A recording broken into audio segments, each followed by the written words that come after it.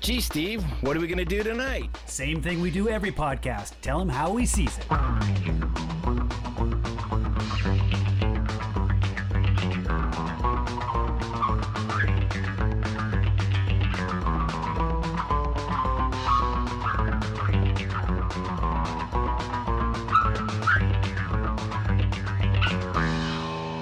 And here it is, How He Sees It, episode 84. This week we're doing MCU, Captain America Civil War.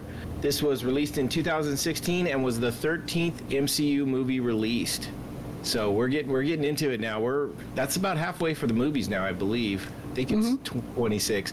So, right. But this is when it really started kicking off. This was the first movie in the third, what were they calling them? Waves? Phase. Or phase. Yeah. It was like third phase.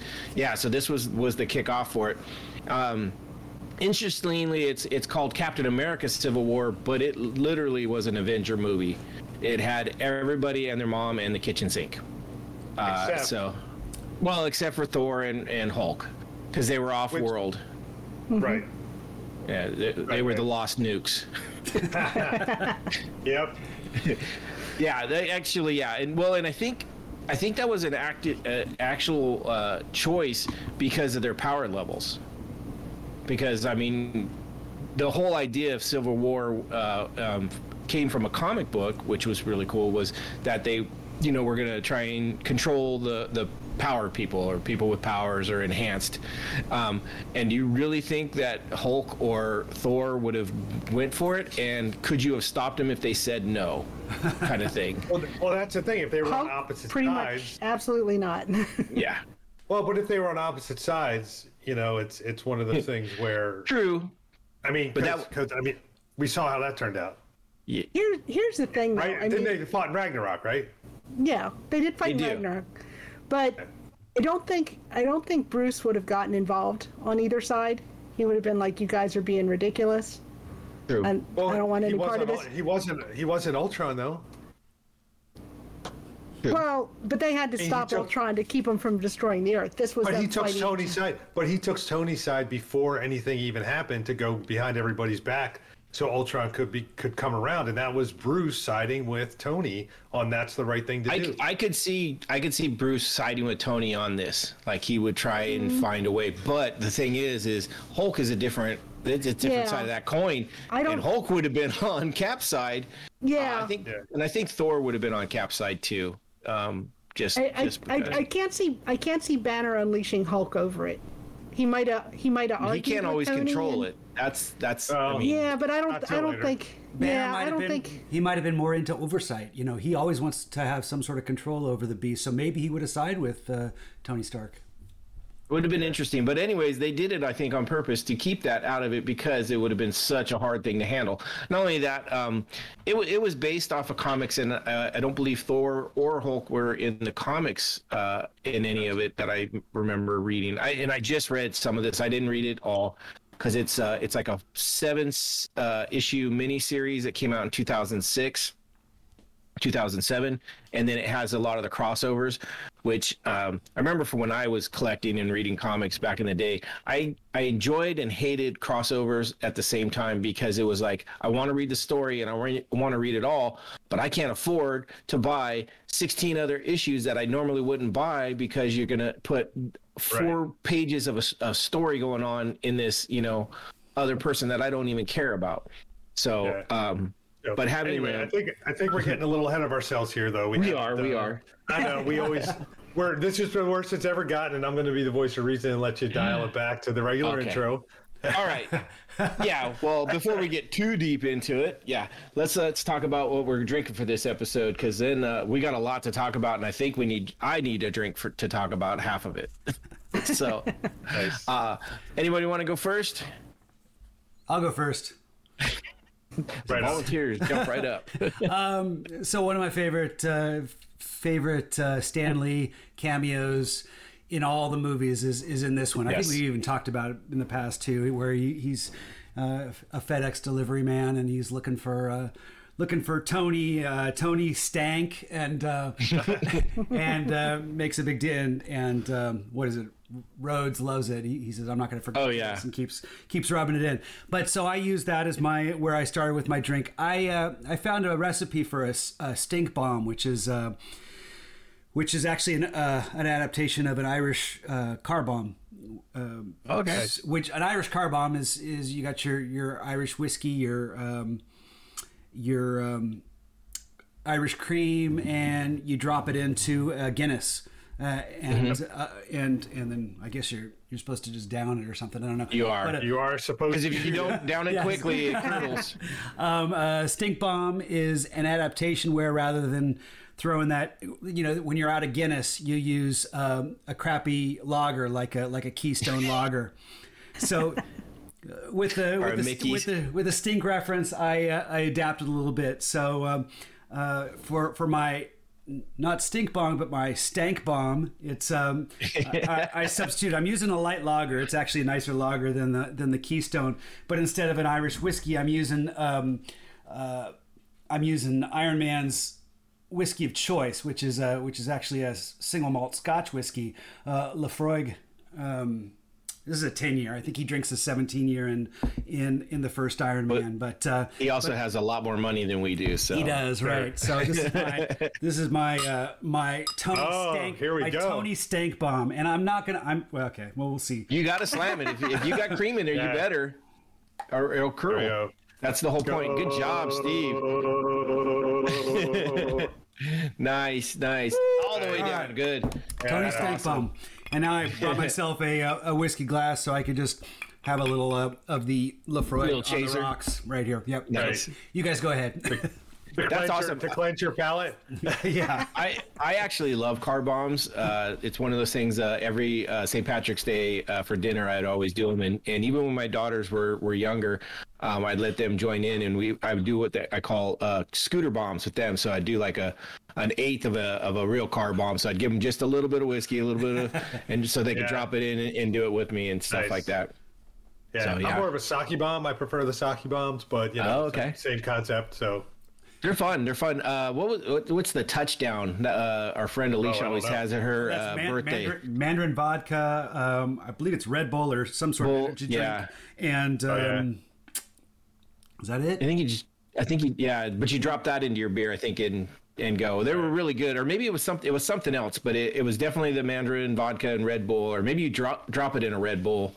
Anyways, they were tasty. I always remember. And then you yell touchdown after you've slammed it. Nice. Good. Right on. All right. What else do we got? All right. Well, I'll go next since we're talking about Red Bull. I made one of my I don't know. It's not a character per se, but one of the things I think is really kind of a cool concept of the Falcon costume, as they call it. The Falcon costume is the Red Wing, the sort of like drone that he has. So I made a cocktail called the Red Wing. It is 3/4 of an ounce of vodka, and I was going to do no vodka, but I had to do something to put some kick in it. But it's 3/4 of an ounce of vodka, 1.5 ounces of Campari, and then 3/4 ounce of lime juice, and then you just fill the rest of the glass with Red Bull.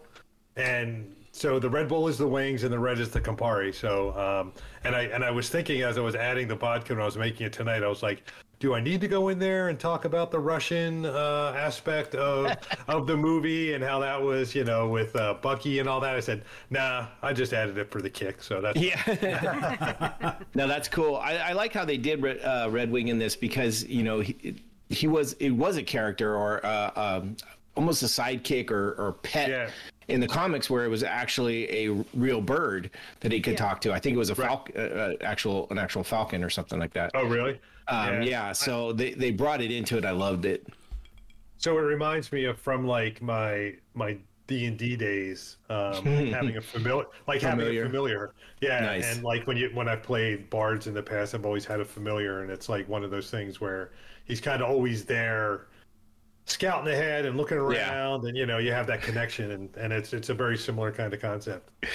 I love the fact too of the whole interaction that he has with Black Widow in the fight scene where don't thank me, thank him, and I'm not thanking him. Go ahead, he's cute. Exactly. You could pet him if you want. I just thought that was so cool. But he did some really really cool stuff with him. I thought that was really for neat. Sure. Yeah. Cool, good one. All right, Nina, what you got for us? Okay, so probably one of my favorite characters in the MCU is Bucky. I'm really sorry I didn't join you guys until after you did Winter Soldier because I love that movie. But I just love the character, and the actor is terrific. And I love him very much as an actor. But he's also kind your husband before this started, so let's not get over it. He's really good. I mean, I think he's terrific. He really is a character. We'll probably talk more about that. But anyway, he's also he immigrated from Romania when he was like 8 years old after the Iron Curtain came down, and so I thought, well, let's see. And there's a scene in the beginning when you first see Bucky. He's in Bucharest, which is the capital of Romania, and the reason they did that is because he speaks Romanian, and they're like, okay, you won't have to learn this. You can just speak your first language here. So I said, okay, what are some drinks in Romania? And I looked it up, and they said the number one drink there that everybody drinks is plum brandy. And this is true pretty much all. I'm sorry, I'm going far afield here. This is great. I went down some rabbit holes. So the plum brandy is pretty popular, like all over Eastern Europe, and like a lot of families have their own recipes, and different regions have their own recipes. They said it's something that it's like technically the government doesn't allow you to distill liquor, but they kind of look the other way because it's such a, heritage kind of thing. So I thought, okay, this is great. And they're like, and the plum brandy, which is also Bucky buys the plums when he's in Bucharest. Right. Which maybe that's why he was buying them. That might have been, Well, here's the thing. This is super popular in Romania. They said Romania produces like more plums than any other country in the European Union. Wow. And like 80% of them go to make this liquor. And I was like, and they're like, it's one of those things. It's like you come to a person's house. I'm going to mangle this, but it's they call it tuika. Oh, haven't heard of that. And it's called slivovitz in the Slavic languages in Eastern Europe. But anyway, they're like, if you come to their house for dinner or whatever, it's like everybody takes a shot before dinner, and it's just one of those things. Everybody drinks it nonstop. And I'm like, this is perfect. Something this huge, I've got to be able to find it. Because it's like, and if I can't, it's like, if they don't, I went and I looked online, and yes, a lot of it gets imported, and it's like, okay, if I can't get Romanian, I'll like try and get like Bulgarian or Slovenian, or if I have to, I'll get like German or something like that. Forgetting, of course, I live in Pennsylvania, the worst place in the country to buy liquor. So this is what my state store had. Koenig plum brandy, made in Idaho. Oh boy! Hey, but didn't we had a scene in Idaho, didn't we? Or no? I don't think so. It was Cleveland. Cleveland, yes. Yeah. So anyway, Well, I don't know if Nita, you sound inspired. I think you should make your own plum brandy. Get a little distillery going. Maybe I will. But anyway, so when I brought it home, I'm like, okay. They're like, oh, this is an aperitif, and I tried it. It's like, oh, it is. Are you kidding me? I used to drink. It was probably like $4 a bottle too, right? No, it was kind of expensive. It was plum brandy. Something like I would win at the Italian street fair. At the roulette wheel, and you would say, "Oh yeah, it's for my dad," and then you go drink it behind the bleachers, and be throwing up for 2 days. Yeah, it's 84 proof. It's pretty serious. Okay. And the taste is really, really strong, and I first tasted it, and I'm like, this is like fire water, and then I mix it with some different things, and I'm like, oh yeah, there's the plums, I got it. So there's not very many mixed drinks made with it, because it's so powerful and the taste is so strong. But this is a Slivopolitan. Nice. So it's 1.5 ounces plum brandy, 1 ounce Cointreau, 3/4 of an ounce of plum puree, which I use baby food. It works. It works. It's 100% plums. Pre-pureed. Pureed plums, yeah. half ounce of lime juice and a plum slice on the side. And this is actually not too bad. I mean, it's strong, but it's very tasty. So cool. That sounds really cool. And I know the picture you sent of it looks really awesome. And it's really it's chilled, is that right? Nice. Yes. Yeah. Yeah. You put it in a Shaker. cocktail shaker with some big chunks of ice. You shake it 8 to 10 seconds, and then you strain it twice actually, because to get like the puree's a little lumpy. Out, yeah, sure. Yeah. So it's good. I can. This is not going to be a bottle that goes in on top of my china cabinet and never is seen again. I will probably finish it off. Well, we have at least 2 more movies with Bucky in it, so it could make its way back. Well, and next week as well. So. Oh, true. No. I didn't even think about that. And I wanted to say I do have, I have something for Sam next week, which I really, really like. So I'm excited about that too. I also have something for Sam next week, and we'll have to see how that goes. Competition. Oh, the battle of Sam's. We'll have to compare notes to make sure we're not doing the Civil same thing. Well, no, it might be the same name but a different cocktail. Let's just put it that way. I'm pretty sure mine's going to be different than yours, but we'll see. No, It'll okay, we'll talk. It'll be fun. I think it's great. I love Falcon as a character too. He's actually one of my favorites. So I think that I'm looking forward to that too. Yeah. I already think I've picked out who I'm gonna or what my drink is for next week, which is good because it took me almost to today to figure out this one for today. I was going back and forth, and I had found one that I thought would work. Then I was like, oh, it's kind of cool.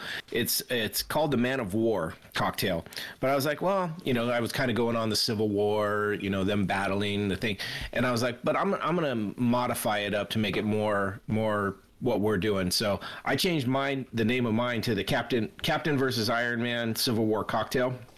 But I took the base of the Man of War, which was 2 ounces of a bourbon. I still had some bullet bourbon, actually finished it off. Nice. 1 ounce Cointreau, half ounce of sweet vermouth, and a half ounce of squeezed lemon juice. So that's the base drink. And I was like, okay, I have all that. Don't have to get anything else. But then I needed my Captain America and my Iron Man. So I did a half ounce of the blue curacao. You got it. Yeah, you got it. You got it. Yeah. I can learn. And then a half ounce of brandy or cherry brandy for the Iron Man. So I got my blue and my red. So you got the verses on that, and put that together, shook it up in a shaker with ice, and then poured it over crushed ice. And haven't tasted it yet.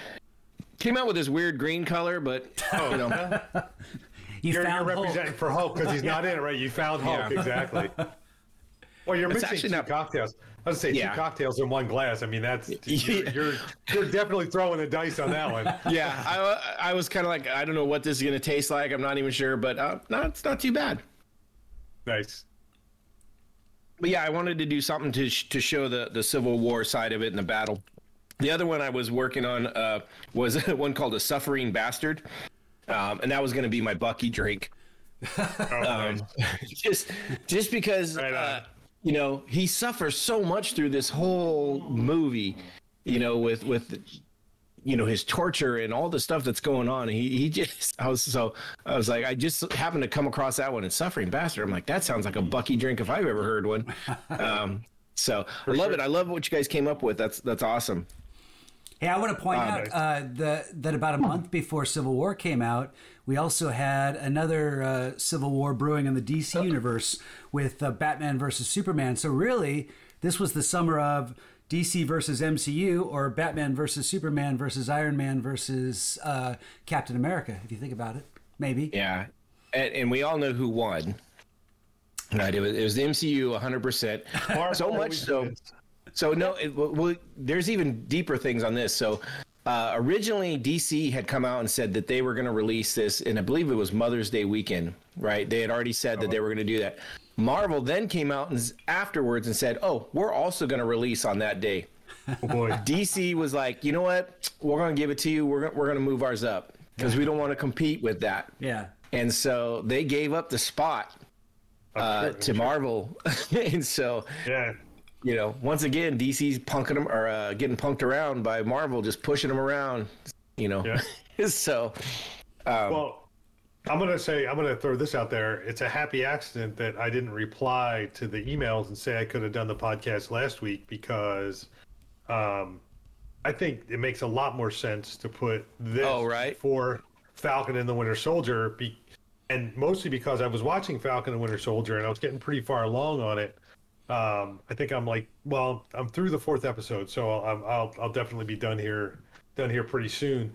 But there were some characters where I was like Sharon Carter, for instance. I was like, I'd kind of forgotten Sharon Carter was in this, and then coming in to see this and having her play like the role that she plays in this, and kind of as a reminder and stuff like that, and even Bucky and so much that he has in this, and Falcon, he has a fairly big role, in parts of it too, and he really kind of comes out as a character. I mean, I know he's an Ant-Man, and he kind of got like his butt handed to him. Yeah, Tic Tac. He got his butt handed to him a little bit, but he also was like, this is where he kind of came out like as a character, kind of made his presence a little more known. And Anthony Mackie's a pretty funny guy, so he was like, cracking some jokes and stuff like that. So I think it was a happy accident that I wasn't able. I didn't reply to the emails in time, and we were able to kind of 100% agree with you that listening to it too, I was like, oh man, that's perfect that comes out, and we're gonna do this the Falcon Winter Soldier next week, because there's a lot of stuff that plays into it and carries over. I love it. Well, especially those two guys. Yeah. Go ahead, Steve. Well, there's another good timing thing. I was gonna play off of the movie that's coming out next week, Black Widow. Black Widow in the timeline takes place directly in the aftermath of Civil War, according to what according to what Scarlett Johansson said. So oh wow, okay. So it's nice to view it, right beforehand going in, so you kind of know her, and I think she's kind of, in my mind, she's the one I'm the least satisfied with why she chose one side versus the other. I'd like to get a little bit more insight into her motivation. Did she ever really choose though? And maybe the movie will explore that a little more. I don't know. Right. Yeah.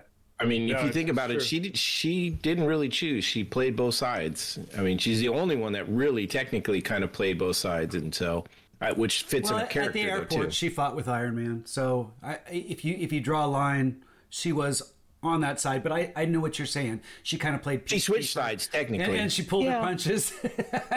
I love that. You were pulling your punches. Yeah. That was so perfect. Yeah, they're fighting, and her and Hawkeye, and she asks, "Are we still friends?" And he's like, "It depends on how hard you hit me." And I love it because it's Scarlet Witch who calls him on it. She throws Johansson against that truck, and I was like, "Oh, that's gotta hurt." And she goes, "You're pulling your punches." Like, I know what you're doing there. That was good stuff too. But then, then also the sort of interaction, and you kind of start to get the Falcon and Winter Soldier, their interaction, and they're kind of like the I don't know how you describe it, like the grumblings is the wrong word, but there's that scene in the car where he's like, "Will you move your seat up?" And he's like, "No." Nope.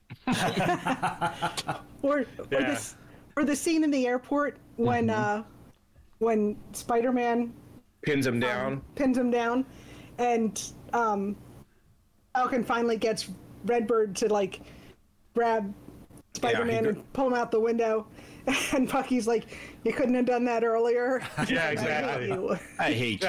I hate you. Yeah, no. It's someone described it in one of the podcasts I was listening to as like almost like a love triangle, but more with like friends. And it's funny because I actually had friends like that I wasn't the central character, but one of my buddies, he kind of had two best friends, me and one other guy, and it was like that. We kind of like, you fight for the attention and try and be the best, Yep. You're friends with, you're also like, fuck you, kind of thing. And so I could see it, and I thought they played it really well, which, talking about next week, it carries over so well into the next show, the Falcon Winter Soldier. Yeah, definitely. That was good stuff. So I was talking earlier about how this was based on the comics, and a lot of people talked about it that know the comics, and I noticed it, and I was as I was watching, it does talk about it grabs a basis from the comics, but it doesn't do it exactly the same as the comics, and it changes up some stuff, which I think hurts the movie a little bit. Like, I wish they would have went a little bit deeper into the way the comics actually were. Like, they used it as a base, but didn't really grab the whole gist of it. This is kind of like a mix of two stories where it's part Civil War, but it's really a small part because it only really deals with the Avengers. And then it gets more into like the whole Cap and Winter Soldier story, which really isn't part of Civil War, right? From the comics. Yeah, I one of the main things in Civil War, the comic though, was that the characters had to, the characters had to identify themselves, like if they had secret identities, which was a big thing because like some of them, like Peter Parker, right. Came out, so to speak, and it put his family at risk. Right. That was a big thing. Like, but they've pretty much established in the MCU that's not everybody knows already. Like everybody knows Captain America's Steve Rogers. Everybody knows Iron Man's Tony Stark, and so forth. So yeah. Yeah, I mean, they changed it in a way that made it work for the movie. I just think it suffered from the fact that the comics had such a deeper meaning in it and almost a deeper political part to it because of what they were doing. It was actually the Mutant Registration Act in the comics, which they couldn't do in this one because and this is why it works so much better in the comics is there were so many more people involved where you only have so many characters. Like, if we had all the guys from, the Netflix MCU and we got more, then you might be able to get more into it. And I think that's why it didn't carry the whole movie in where they changed it, where it just really became a battle between almost Captain America and Iron Man, almost directly just between the two. So that I was thinking, like, could they have made this something else, called this something else, so it wouldn't have taken that they could have just, made it, Cap versus Iron Man thing and not made it a Civil War and then do that story later. Maybe they were planning on calling it that, but then when Batman v Superman got announced, they decided to step away from that. Now, I haven't read the comics, so I mean, that's not weighing on my perception of it. Do you think by adding some of the stuff from the comics, it might have, oversaturated? Sometimes when you're just dealing with a 2.5 hour movie, you can't. If you go balls out and throw everything in there, you're gonna go. I'm not as attached to the comics as Noah seems to be. I didn't think they were that. I think it was a good setup and a really weak landing. But so I liked the landing of this one better. This has a complete different story, so it has a different feel towards the end. And I don't know from the comics whether or not Bucky was the one who actually killed Stark's parents. I don't know if that was part of another comic storyline. No, I think that was later.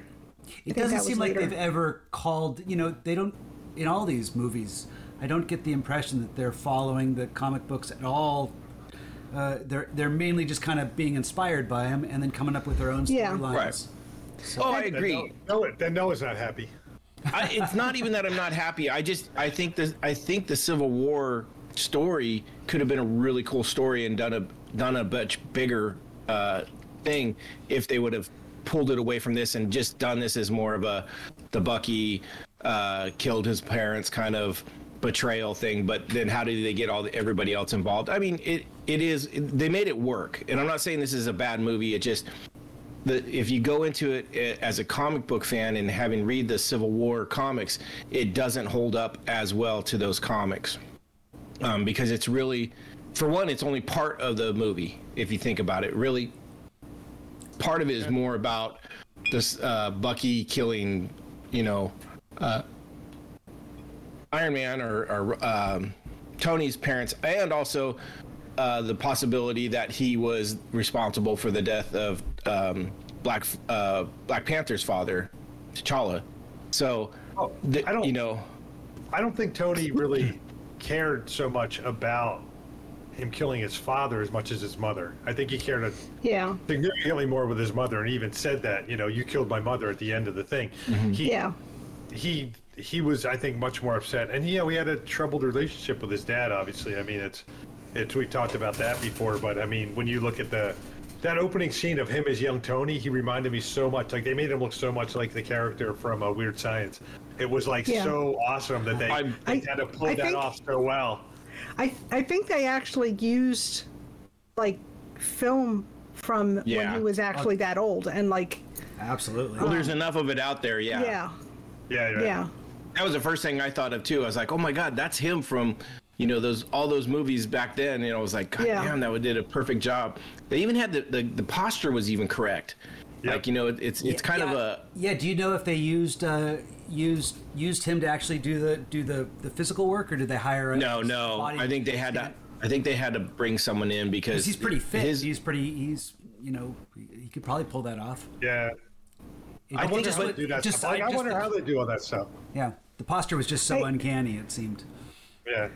Yeah, I mean, I just saw a thing about how they did Skinny Steve for Captain America: The First Avenger. Yeah. And they actually filmed everything twice. They filmed it once with Chris Evans to get his face, and then they filmed it with a body double who was kind of looked like him but was shorter and skinnier. And then they kind of melded them together, and I thought they did that pretty well. Yeah, they also did it from multiple angles, like using height and stuff like that to show the height difference between him and Peggy at the time. Yeah.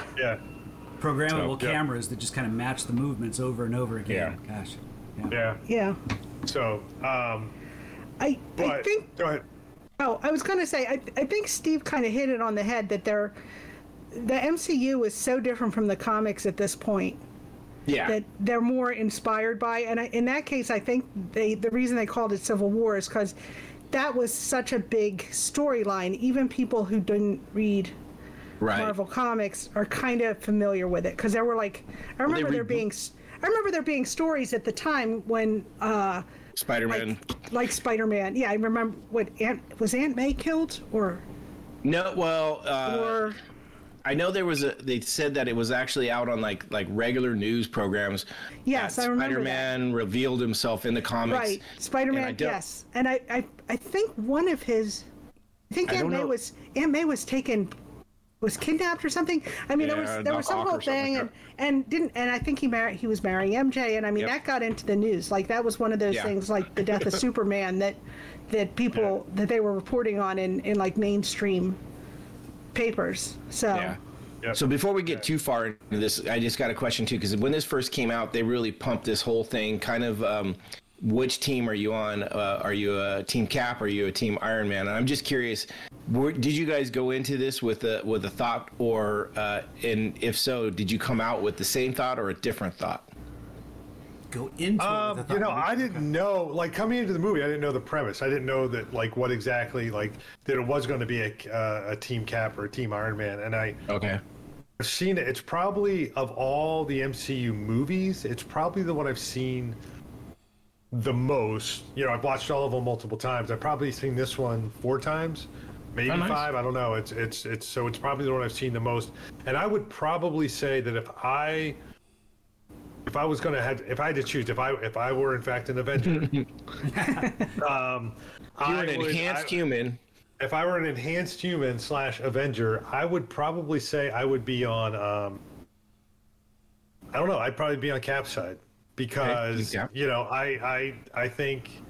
don't think they should be. I don't think the Avengers, and I would feel that I don't think the Avengers should be controlled by like any governmental body. You know, and that's Cap's, and that was Cap's kind of side. That was their side. It was like, we're our own entity and we should be able to decide on our own because, what's to say that, I mean, politics are fucking gray at best, and they're muddy as hell. And they're coming out of Hydra's exposure of taking over. So Captain America, who represents, USA, and suddenly his whole world is rocked because Hydra has emerged from within. So he's not trusting anyone. So I get where he's coming from. But I mean, I think if you were to take him back before Hydra took over, he would be all over sticking with your team. Oh yeah, for sure. But and I would say, he was willing to come back and compromise. There was that moment where he came in talked to Iron Man and said, "Okay, I'm here, but we got to work on it." And Iron Man's like, "Yep, that's what we're gonna do." And then it all went south with Bucky being released, and then it was a whole. Well, it was no, that's not what it was. It was when he's. Go ahead. I know what you're gonna say. It was Wanda. Yep. Yeah. He's like keeping Wanda prisoner. He's like, and then we'll keep Wanda from being. He said that we'll keep her from being extradited or whatever. And he's like, what? And he's like, well, she'll have to stay on the compound. And he's like, she's a kid, Tony. Yeah. He's like, it's got a lap pool, she'll be fine. It's like house arrest. He's like, no, it's internment. Yeah, no. Yeah. He was about to sign until Tony stuck his foot in his mouth.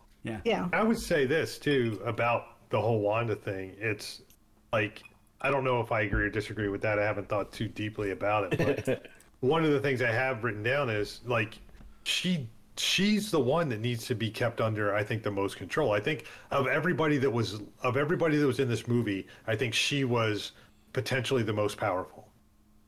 Like maybe Vision, but Vision's like still kind of immature. He doesn't even know what a pinch is. But they should have had those rules built into the system because Wanda found out from Vision that she was under house arrest. She should have known. It's like I just caused inadvertently the deaths of how many people from Wakanda and wherever. There's gonna be consequences, and she should know that. And the fact that if it just means before we get too deep into this, because I want to keep this going, though, I want to know what your guys' sides are. I mean, we got Bo with Team Cap. So, Nina, what would you have said?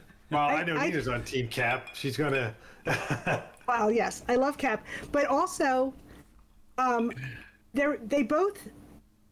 Cap makes a good point, and I think because he was a soldier, and he's been trained as a soldier, and he's been trained as a tactician, and he was a leader of soldiers, and it's like we cannot prevent all deaths. There's going to be deaths. We can try and minimize them, but if you have this kind of thing is going to happen. And I think Tony up until Iron Man, he never saw death close up. It was kind of, for him, it was sort of theoretical. Like you shoot a bomb, and 100 miles away, somebody dies. Somebody you never met and you never have to see. And so when Alfre Woodard came and said, "This was my son, but you don't care about him," it made a. She said you murdered him. Which I have an issue with because no, he didn't murder him. And here's the thing, manslaughter maybe. When they're doing the little slideshow where they're talking about all the people who died. Mm-hmm.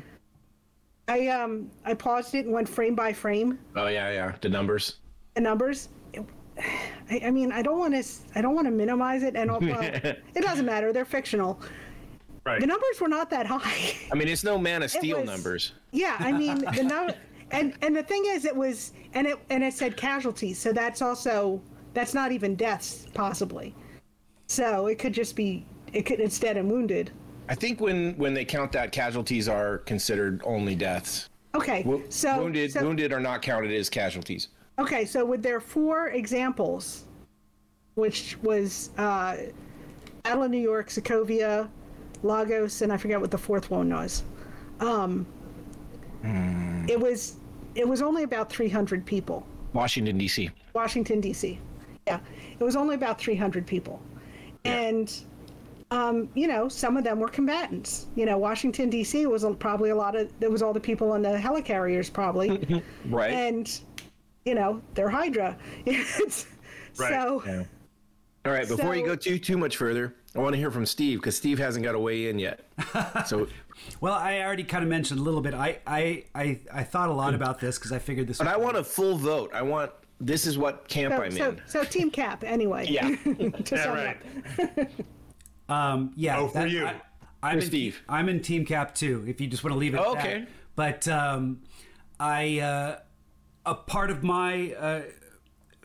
One of the things I really liked was that he was willing to come to the table and discuss and compromise, and because I think I think both Iron Man, Tony Stark, and Captain America. You can call him Stank.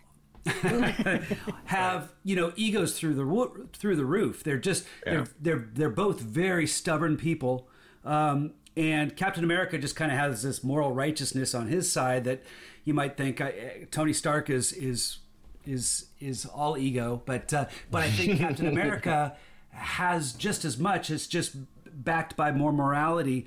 He's always trying to think things through. So the fact that he was willing to come back to the table and say, okay, we got to discuss this. We got to take this a little further, because what they found out that, 117 countries signed this accord, and they found out after that all happened. I don't know how that happened, but you want to be able to have a conversation about it, have a dialogue about it. I understand where Tony Stark is coming from. This woman that you have a problem with, I can tell, but obviously she needed some closure and it wasn't provided. So she's going to take it out. She didn't come out. Yeah. She came and she just had to say something. That was her way of just rocking the boat. I think that's valid. I think it's worth having someone that's up there listen to it. And his reaction was more emotional, and throughout the whole movie, Iron Man was more emotional in his reaction. Well, it leads to or follows, the other movies where he has had all this, PTSD with all the stuff that he's caused. And I mean, realistically, you can't even say that the Avengers are the true cause of the deaths that they even called out, right? If it wasn't for the Avengers in the first one, the Chitauri would have just annihilated the entire whole portion of New York. And so, I mean, you can't say that they are the cause of the deaths. Now you got Washington. Yep. Okay. Okay. I'm because I know what you're saying about what about what Tony was talking about, and I agree with you. There are some points, but the point is that he's taking it personal and knee-jerk reaction to it and saying, sure. Especially since the fact that he is the one that caused Sokovia, because he is the one that was the cause of Ultron. I mean, he is the one person you could point the finger back. If he would have had some restraint on him, if he would have checked with the team, like Banner said, hey, maybe we should check with the team, but he said, no, I don't need them to tell me I can't do this. So, I mean, he should own all that, but that doesn't mean it's on the rest of the team. And that's where I think that Tony doesn't get it. He kind of, he takes his ego and everything's about him and everything he thinks is right to the extreme. And you know what I mean? So that's why if you can't tell, I'm a Team Cap 100%. I liked what Captain America said about trusting individuals, as Yes. And I can see where he's come from. But do you think that he would have been the same way prior to Hydra exposing itself? Do you think? So that was my biggest takeaway from all of this and listening to everything. If you would have done this, if this would have happened prior to Winter Soldier, the roles would have been switched. Yeah, I don't agree. Well, I think Captain America, he's much more loyal to country. I think he would have been a little bit more loyal Oversight. to. I think he would have looked more into it, because his biggest, and this is where I really dislike what Cap does, is he throws everything out the window for one friendship, which goes against his character a little bit. Like it's like, this is like Star Trek 2. The needs of the one are more important than the needs of the other. and he does that with Bucky, and it's like, I get it. He was under controlled and stuff like that, but it doesn't mean he gets a free fucking pass to where you just go against everything you've done before. But he has done that before. I mean, if you go back to the first Avenger, he's doing the USO thing, and he's like. But that wasn't one man. And it wasn't a criminal. And it wasn't a killer. Well, okay, first of all. He went to save hundreds of soldiers. He went out there to... Really? I mean, he did save hundreds of soldiers, but I don't know. That was the whole reason he went out. I don't know if he'd have gone if it hadn't been Bucky. He knew it was Bucky's unit. And he didn't just release all the okay. soldiers in the cages. He But, okay. specifically went to find Bucky. Okay, And- that's okay, but that was Bucky wasn't a criminal. He wasn't a killer at the point. Yeah, but Steve doesn't think so. Because he doesn't think so doesn't make it not true. Steve knows he's a killer. He just chooses to whitewash it. We're talking Yeah, about and Captain America when we say Steve. Captain America, yeah. I mean, Not you, Steve. Damn it, I mean, I think that's- he's a killer, man. this is, I mean, okay, first, yes, he's a killer, but Steve, you are. Well, they're all killers. They're all killers. I mean, yeah, let's True. face it, they're all killers. Okay, but they're not all murderers. Okay, but Sure they are. Steve says a couple of times.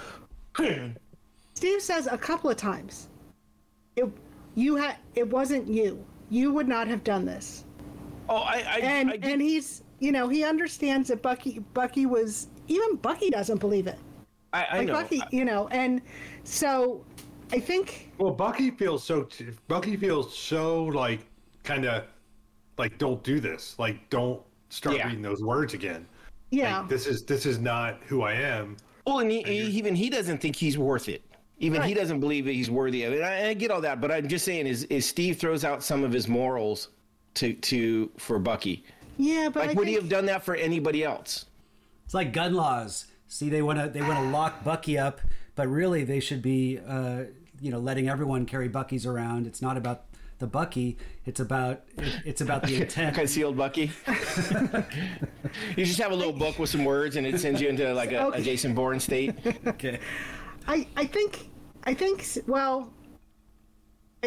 Bucky is all that Steve has left. You know, But that's what I mean. Is It's Steve like when is putting Peggy- himself He lost Carter, above yeah. the world. Yeah, this- Yeah, He's putting he himself lost- above everybody else. He's the one that says he doesn't believe the don't- needs of How's the that, one. how's that outweigh- different from Tony? He How's puts that different from morality Tony? at the top of his list, and that's where I think his ego is Right. really it's I think- there, but yes. it's morally. It's based in morality, but not everyone agrees with Captain America's morality. he has this code, you know, more so than that's a good like the word, chain yeah. of command. He has this code of Right. justice and what's right. And I mean, the scene with Sharon Carter when she's giving the eulogy. That's Oh, actually yeah. those are actually lines His words. that Cap said in the Civil War comic, and he said Yeah. he said, "Wait, even if the whole world is telling you you're wrong, Right. if you're right, your job is to, and they're telling you to move. It's like your job is to plant yourself and say no, you move." Right.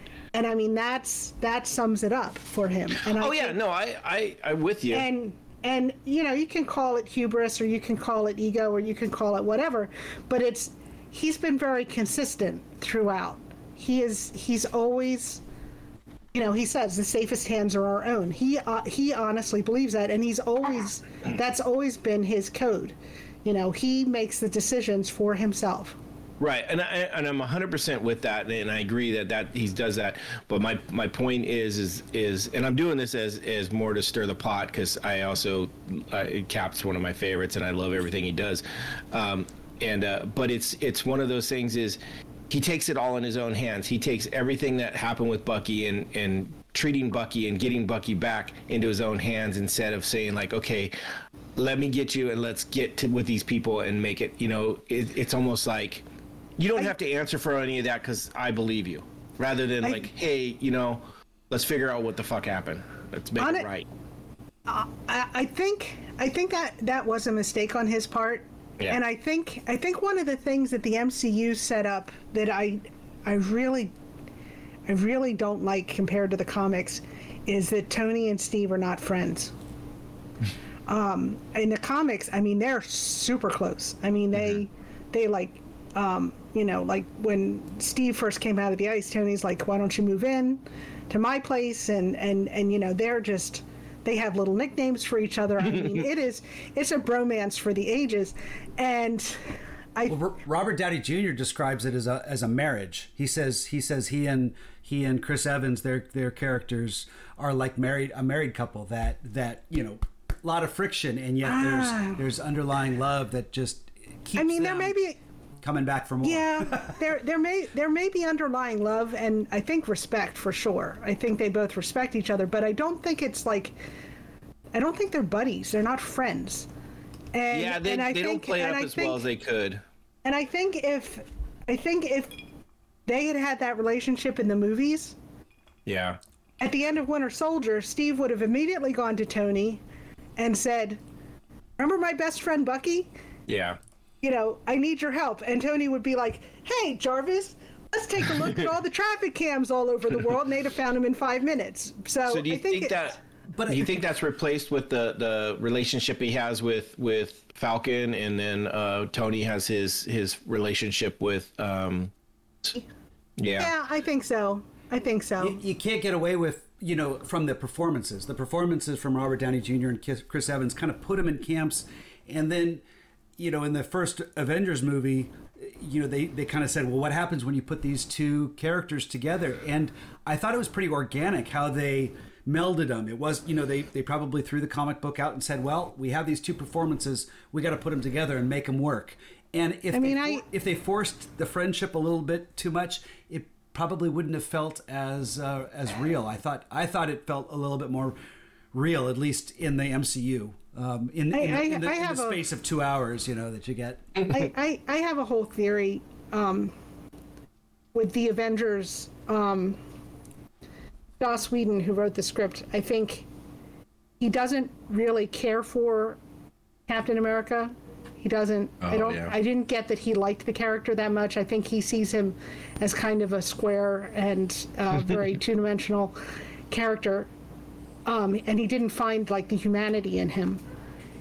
And I think, and also it was such an important part of the Avengers that nobody got along, and they're like, oh yeah, because Loki is influencing them and all, and he's trying to, which is also another thing Joss Whedon does in several of his shows, which is, the team turning on each other, which works if you have a show like Buffy the Vampire Slayer where everybody's getting along, and then suddenly they turn on each other, and it's like, oh, this is so dramatic. But in the Avengers, they didn't know each other, and they're immediately at each other's throats, and that kind of set the tone for it, unfortunately. Yeah. So you never did have like a close relationship, a friendship with them. You had like that one scene in Ultron where they have the party, and that's like the only time that you see them kind of hanging out. And so when Steve says to Tony, he's my friend, and Tony says, so was I think the whole audience said, since when? Right. We never really see the respect from the Tony side of it to Steve, right? You never really see. You did a little. I mean, he always lets Steve tell. I mean, he'll tease him and he'll give him a hard time, but when push comes to shove, if Steve says, I need you to do this, he'll do it. Which I think that's not always respect, though. Yeah, but there's a difference. There's the part where I forget which part it was in. I forget it was in the flashback scene or whatever, but it was like, maybe it was in when they were in the signing part. It was kind of like, wasn't it like, I knew your dad? And it's like, I know he always told me you did. Yeah. Like, really? Like, really? No, really? Because he always talked about you. And he's like, that's what I want to punch you in your perfect teeth. Yeah. Yeah, no. So that's the other thing. So it's like, so if you go back to it, so think about this, like, so Tony has this like troubled relationship with his dad, right? Tony has this terribly troubled relationship with his dad. Oh yeah. And he's like, here's Steve, like he loves Steve, right? he's like all over Steve. Everybody loves Steve. Greatest guy ever, right? Everybody loves Steve, probably more than it appears to Tony than he loves his actual son. Mm-hmm. So here he is. So that's another reason to hate Steve. Yeah, and Steve doesn't. I mean, the first time they meet, and Steve is like, put on the suit and let's go a couple rounds. Yeah. And he's like, you take the suit. What are you? And everybody Playboy, always quotes the Playboy, genius, Playboy, philanthropist, billionaire. Yeah. And that's a funny line. But Steve's line after that is like, I know guys with none of that worth 10 of you. Yep. Yeah. And it's like, that just shows profound disrespect. Like, I don't think you're anything. Well, and that's because his morals don't line up with Tony's persona and attitude. Where I think it is mostly that it's a persona that he puts on and flashes about, and it. So Tony's still a character, but Tony's still a character in transition, because if you think about it, Tony did think that he was the playboy, philanthropist, billionaire, and all that kind of stuff. He still thinks he is. Well, no, I think he starts to transition away from that. Like he's trying. He has to convince himself. I'll bet you he has to convince himself more and more that every day when he wakes up. After Iron Man 1, when he's in that cave and he finds the bombs, and then Sokovia with the bombs because he still plays that role in Iron Man 2. He still plays that role. But he's convincing himself of that. I think he's convincing himself of that at that point. It doesn't come so naturally. Before Iron Man 1, it's like he wakes up every day and he's like, I'm a baller, like, get out of my way, whatever. And ever since he gets out of, and even with Wanda and Quicksilver, right? It's another suit he puts on. With the bomb, it's like, right. So it's like with the bomb, it's like we saw this Stark bomb, and he hears that, and he's like, another bad thing that Stark Industries did, another terrible thing. And then even in this movie where Ant-Man goes, Hank Pym said, never trust a Stark. Like, this is another reason. This is another like proof of that. Never trust a Stark kind of a thing, and all that. And I think Tony is coming to grips with the reality of, he's maybe not this great guy, and he's got to learn to be a new person. And that's what I mean. He puts on another suit. We'll look at Tony's progression through this his whole personal thing, armor, and we'll see where he really ends up. And is he the guy to jump on the grenade? Right. Exactly. Right. You mentioned mentioned Ant-Man, and I just want to throw out. I don't know how deep we're going to get into this, but Ant-Man and Spider-Man had a levity to this movie that really, to me, saved this from being just too ground in kind of a heavy drama. They were so much fun in this movie. For sure. And they played off because they were one on each team, right? Yeah. Someone was talking about the layout, like this was that street basketball game, like, okay, Cap, who do you got? And it's like, I got my main man. I got my main man Falcon. All right, Tony, who do you got? Well, I got to go with Rhodey. You got to, we both got to have our African American sidekicks, right? And then it goes, oh, okay, well, Cap, who do you got? Oh, I got to take Wanda because she's the most powerful. And Tony's like, oh, I got to get Vision because I gotta have someone just as powerful, right. And they go down the road. What was it? I'm trying to think. It was Winter Soldier was the next one, which is an outcast. He's not an actual Avenger. Like, okay, well, I'm going to take Black Panther because he's not actually an Avenger. He's an outsider. Right. Like, okay, all right, well, I'm going to take Ant-Man. And he's like, okay, well, I'm going to get Spider-Man because, we both got to have our insect comedy duo. Right. And then you had Hawkeye and then Natasha. Arrow Man. Oh, that was so good. Arrow guy. Yeah, Arrow guy. I love that Ant-Man didn't bother learning anybody's names. It's like. I love the first scene when he shows up in the van and he gets out and he's doing the whole shaking the hand and he's just, and he turns around and he sees Wanda and he goes, oh, and I know you too. You're great. But when he's like meeting Cap, he's like, oh, he's like, we're shaking hands entirely too long. What was it? Paul Rudd said he actually was like that when he met the actors, Oh, Chris Evans, yeah. Paul Rudd. Thanks for thanking of me, or yeah. But thanks for thanking me, right? Yeah, the turnaround and looking at Wanda goes, "Oh, I know you too. You're great." And I was just like, "That's fucking hilarious." Like when he gets taken out at the end and he's laying there and he pops his head off. He goes, "Orange slices." Yeah, right. I love when he goes. Good. Go ahead. Oh, he's like, if I tear myself apart, and Bucky's like, he's going to tear himself apart. Right. Well, when he becomes a giant, Goliath, I love the fact that when he does it, he goes, "Whoa!" He's just got that. Yeah. Well, there's Spider-Man. This was our first. This was our first introduction to Spider-Man too. I mean, we saw the costume. We saw a tease of him, but this was his first, Spider-Man presence, and he was great. Apparently, he and who's the Punisher? Who plays the Punisher? Oh, you're gonna make me go look that up. The guy from The Walking Dead. Yeah, the two of them. That guy. Tom Holland and that guy both auditioned at the same time, or they were both working on a movie together, and they sent in their audition tapes for Spider-Man. Oh, and I do remember Punisher. That. Yeah, which I thought was kind of. Is that online somewhere?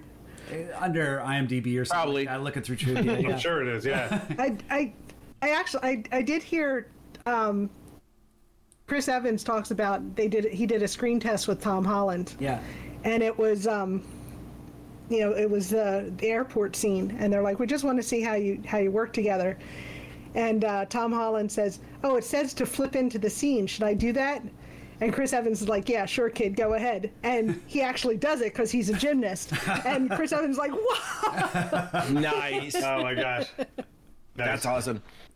The Spider-Man and Ant-Man were so good in this, and I know a lot of people were super, super excited for Spider-Man because he's always been away from MCU because Sony had the rights, and they were able to get him back in this, and it was such a huge, such a huge thing, and they nailed it. Like, I love the beginning where he goes and kind of recruits him.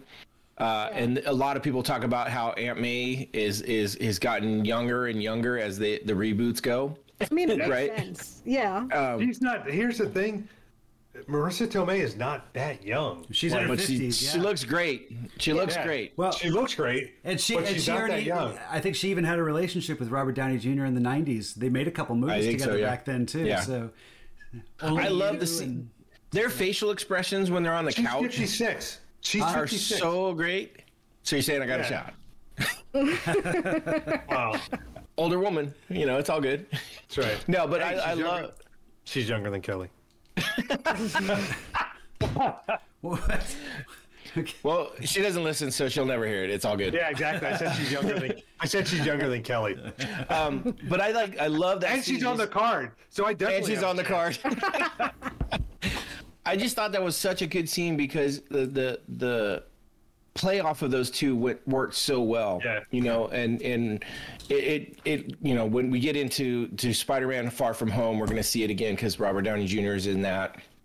And I think he's in every one of the Spider-Man movies, but they do such a good job playing off each other. And Holland is such a good Spider-Man. It's one of those things is like, people were talking about the old Spider-Mans, you got Garfield and Maguire, yeah. And it was people like Maguire did a good job of being Peter Parker, but wasn't such a great Spider-Man. And then Garfield was a good Spider-Man, but not a great Peter Parker.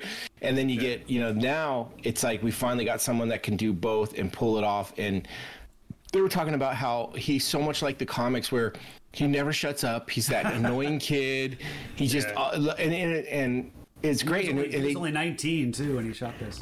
He actually looks like a high school age kid. Yeah. I mean, that's one of the things. He still does.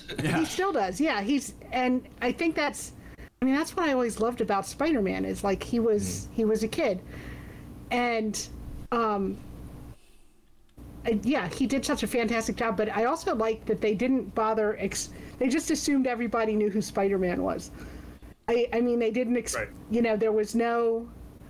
They didn't talk about the radioactive spider bite. They didn't have Uncle Ben. It's like no backstory. By the time Tony shows up, he's been doing Spider-Man stuff around his neighborhood for a couple of months, I guess, and he's gotten on YouTube and stuff. And they were catering to the audience because we've seen it twice already now. With exactly.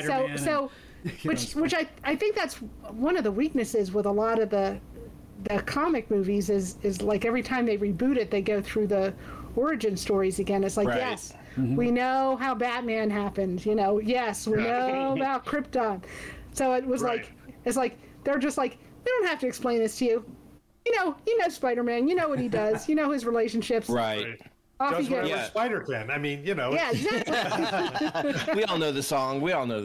Yeah. Yeah. I will say this: two things about the Spider-Man scene. The spitting out of the walnut date loaf was pretty classic. When he's like, "This is exceptional," and he goes around the corner and spits it out. But this is Noah. This is going to be right up your alley because when you see these movies, you're like, I just can't believe that would happen. I can't believe I just can't get past this kind of thing or whatever. Like when they he hits the stick or pulls the string or whatever he does, Right. and the spider suit falls out of the ceiling. I'm Right. like, there's no room for that to happen in the space in an apartment building for all that to happen. And I'm like, can we at least have some sort of relative reality of how things would occur in this situation? It was like, Well, maybe Stark had planted a camera in there just because he was investigating, and he saw. but there's not enough space. But I'm Peter saying, Parker- that, okay. I'm saying that this There's no head spaces in apartments. Gotcha. Yeah, there's Yeah. not. It's not like there's an attic space above the next floor before you get to the next Oh apartment. no, but this Well, is he's a this short is New- guy. Maybe this is he- New York. maybe he This could made be a- like an old. This could be like an No. old converted brownstone. No, because they showed see it from what the they were in. outside. They're, It's in they're a- in like It's- a big 28-story kind of apartment building. Yeah, Yeah, I'm with exactly. Bo on that one. Bo would know. I mean, he draws that shit up. So yeah, no. Fair enough. We'll give you that one then. I looked for a couple of those. I didn't get too deep into it. I did catch one in the beginning, one that really bugs me, and it's a Captain America line when they're fighting all the guys in Lagos, and he comes in and he talks about he calls out, so many guys with AR-15s, and I was just like, fuck, shut up. You don't know what brand fucking automatic rifle they have. Right. It's just one of those, and it's a standard TV thing now. I saw it on a fucking Law and Order or something like that. It was a cop that was down behind a car that never even looked. It's like, oh yeah, it's like 12 guys with AR-15s. I'm like, no, you don't know if those are armor lights. You have no idea. And it was just one of those things that bugged me. So speaking of that, so that goes on that's also on my list. So I get that Black Panther's suit is bulletproof. I get that his suit is bulletproof, but these are military grade weapons he's getting shot with. We talked about this before, Noah. We've talked before about okay, maybe the gun is a low caliber gun, maybe it doesn't have the power. He's getting shot with military grade weapons. It's and vibranium. He's not Vibranium.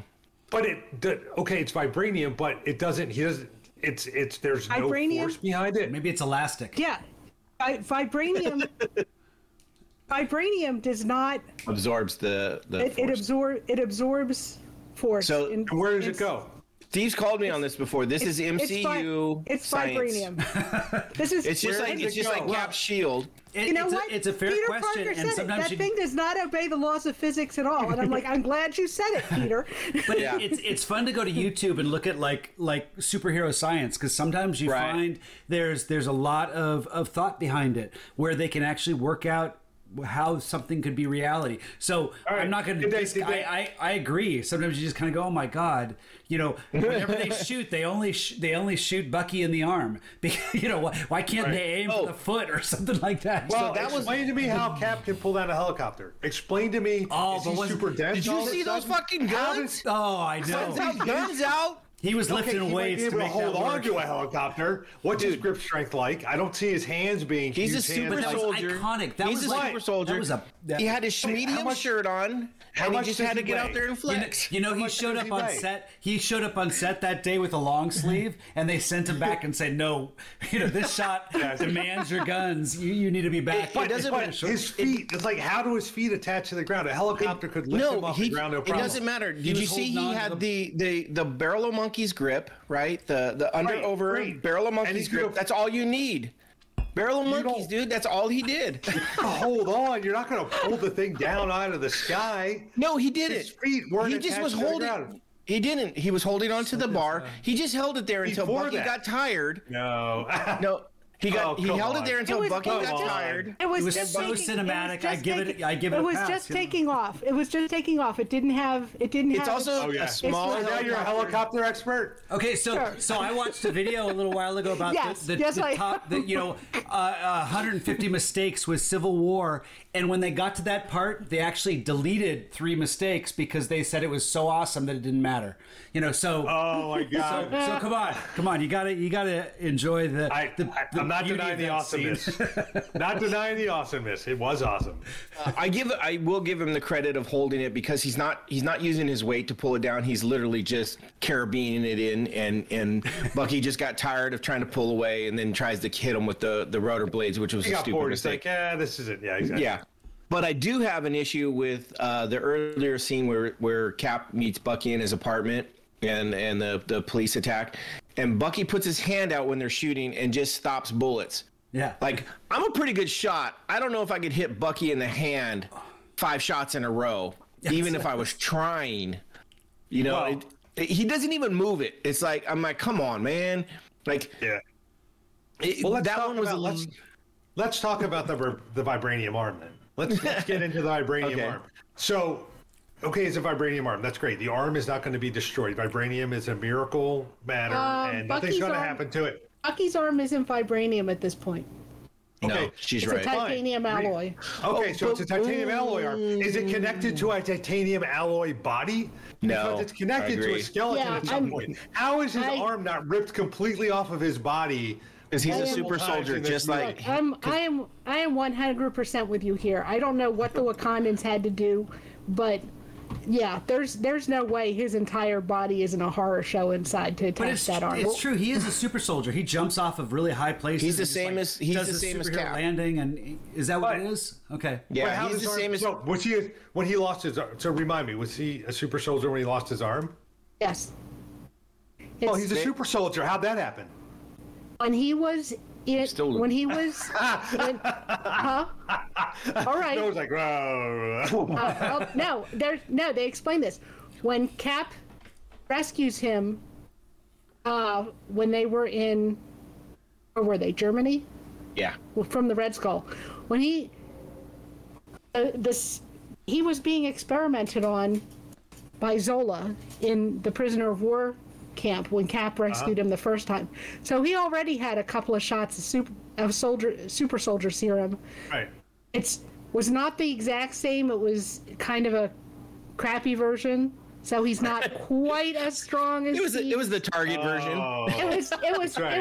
It was the generic version of the serum. So he's not quite as strong. He's not quite as fast, but he doesn't heal quite as quickly. But it has nothing to do with healing. It has kind to do of the with sing the force with which it's being. Well, how does Cap? It's the same as how does Cap do it? Which I had a question. There's. That's obvious. It's the super suit. It's one of those things you just kind of have to go, eh. So now that we're talking about physics and things, I did have another one, and it was when I was watching it again today. Crossbones comes out, and he's got those like extra hydraulic arm punches things, right? Yes. Which is cool because that was actually shown later on. I think in Homecoming they show something similar. One of Vulture's guys has it. Yeah. So my problem is that he punches Steve, and Steve goes flying across the clearing. Now, we all know physics, right? That force equals time and mass and stuff like that. If you don't have the mass behind it, you're not going to send somebody flying across. And I'm sorry, Crossbones does not have that. And that was my biggest problem. Like, I was like, if he'd have picked him up and thrown him, okay. But just punching him, he wouldn't have flown like he did. And I was just like, okay, there's an issue. Yeah, this is the same thing with the Iron Man armor. When Tony puts on just like the gloves. The glove, yeah. Like, and it gives him some kind of super strength. Yes. It's like, it's still attached to a human arm. It's, you know, he's not anything. His body is not enhanced. Well, it's just, yeah, like Steve said, it's comic book physics. Tony gets hit by the Winter Soldier later on when he only has the little hand on. Like and he does the whole thing. He gets punched in the chest. Tony would have been destroyed. Yeah. He had no armor on. Like, he would have got destroyed. I don't know how Black Widow, she's got to have some enhancements because she got fucking thrown against. Well, we'll find out next week. Right. Yeah, right. Well, and then Sharon Carter got fucking blasted too. Like, how are these guys getting up? I mean, I fall down just on a soft, pillowy, bed, and I have a hard time getting up. These guys are getting thrown I step on a cotton ball. I step on a cotton ball, and I can't walk for a week. I mean, come on. I think once the fighting begins, there's a level of, what do they call it? Disbelief. Disbelief. Suspension of disbelief. Suspension of disbelief. Where you just kind of enter the realm of, let's see a kick-ass battle, and as long as you're kind of close to the rules, it doesn't matter. What do you think of the photography? Right. This was a movie that really good. That when I say photography, the action photography, they actually used a different frame rate in order to give it. Which reminded me of the opening scene of Saving Private Ryan when they are storming the beaches. God, yes. And they have this kind of. I think he really shot that at 12 frames per second, and then they call it shaky cam. A lot of people were calling it shaky cam. I think it's where the frames don't have blur. They are able to use a high enough shutter speed to capture a moment and not get blur, and then they play it back in real time, and it makes it look kind of hyper sensitive. There's that first Lagos fight I think was shot kind of that, and I really, really enjoyed that battle scene more than the airport scene for the filming of it. It looked more intense to me, though it gives you that intense feeling. Just the way it's kind of the airport one was so much more fun because it is a comic book battle. It is your favorite superheroes battle royale. Who's gonna get who's gonna come out on top? Who's gonna jump off the top of the ladder? So much fun. But that Lagos battle was so intense. When you said Saving Private Ryan, it really kind of reminded me of that, in that fact that, like, man, I loved all that was going on, the switching positions and jumping back and forth between who was who, and then, like, you looking at one position and you're seeing someone up front and someone behind him doing something, then all of a sudden you're flipping to that person. You saw a lot of that with Wanda and Falcon. I loved Falcon's whole everything he was doing, using his wings as shields, and they did the same thing in the stairwell scene. Yes, that was another good one, and it looked to me like it was almost shot two different ways. The airport scene from those, and someone had mentioned something like, and you might know this, Steve, is that they do secondary directing crews or something like that, where like it's like, you just go shoot that. I got to go, have a meeting with so and so. You're always going to have that where they, a pickup shot or something like that, or a second crew. And sometimes they can get, when we were doing our Raiders of the Lost Ark podcast, I read a lot about shots that were done by secondary crew. In fact, I think it was the director of Captain America that did a lot of secondary. So I heard that the secondary directing crew was some of the guys that were part of the John Wick series. Nice. For this, and I was like, when I heard that, I was like, okay, that they must have been involved in that first the Lagos fight, and then also the stairwell, because that was very much a John Wick. Especially the stairwell, that very much had a lot of that, and I was like, oh, okay. And then there was also some of the stunt directors. It was some kind of a shaft. Well, it's a stairwell. It's that square. I've never lived in the building. At Bucky's he goes apartment. Jumping down and he grabs hold with his arm, and Well, that's the one that I believe Bo would have said that. Yeah, that would have ripped his damn arm off because. Yeah, I was just thinking about this. This had like 6 action sequences that would have been like a centerpiece in a movie. Some other movies, yeah. In some other movies, so it still felt like a drama, though, which it was an effective balance because you're right, there were a lot of really effective action sequences, but I still felt this was a heavy drama. Yeah, so you have Lagos, you have the fight at Bucky's apartment, you have the fight in the tunnel. Yeah. The car chase tunnel. Oh, right. Oh, how did I forget that? Yeah. You have the Bucky gets loose and up through the helicopter fight. Right. The fight at the airport, and then the final. Tony, Steve, and Bucky in the cave. Yeah. And that was the hard part for me. Like That was the worst filmed one for me. That looked comic-ish to me. it wasn't even Yeah. that it was filmed. It was hard to watch just because of the feelings I had. Like, Yeah. Well, yeah, this but- is like watching your two of your kids like actually fucking fight. Like, Yeah. you know, part of me as a proud dad, like, okay, yeah, I can see that, but also it's like, oh, they're hurting each other. Jeez, and Stark had Yeah. to watch. I mean, it was all inspired by the emotional power of him having to watch his own parents' death. That's just. I mean, obviously, all the emotion was turned into this rage and vengeance that he just couldn't control. I get that. That's not something that you can easily recover from in a few minutes. You know, so yeah, I mean, he actually said, like, Steve is like, it wasn't him, and Tony goes, I don't care. He killed my mom. yeah. And like Steve and Bucky are like trying to like incapacitate him. And it's just like, you can almost see him. It's like, let's just get him down and then we can go and it'll be fine. And, you know, and Tony just keeps on coming, you know, and So, and yeah, and then finally when he takes Bucky's arm off, and that's when Steve loses it and just wails on him. Well, and you think he's going to kill him, but in the end, he just goes straight. did you really think he was going to kill him? I didn't. Well, I didn't. there was a moment where Steve is not a murderer. No, he's not, Yeah. and it seemed so understandable when he took out his Arc reactor. power. Yeah, but yeah, there was a moment. I think you even saw it in Tony Stark's face where he thought. Oh my yeah, God. no, he thought Steve was going to kill him. Yeah. I didn't. I knew he Yeah. wasn't. Even Well, the first time I saw it, I was like, oh, Well, a lot no, of people. it's an MCU movie. They're not going to have Captain America kill Iron Man. It just. I don't know. I'm almost done with Iron Man personally, but I mean, no. I to me it was a hard one to watch just because of the emotions with it. Yeah. Yeah.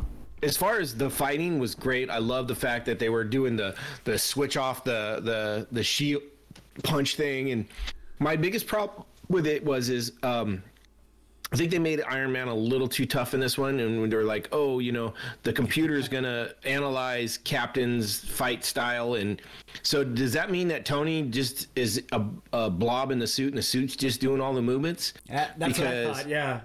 Yeah. Because I was like, oh, I don't think so, but I think he uses the computer to, like, as an assist.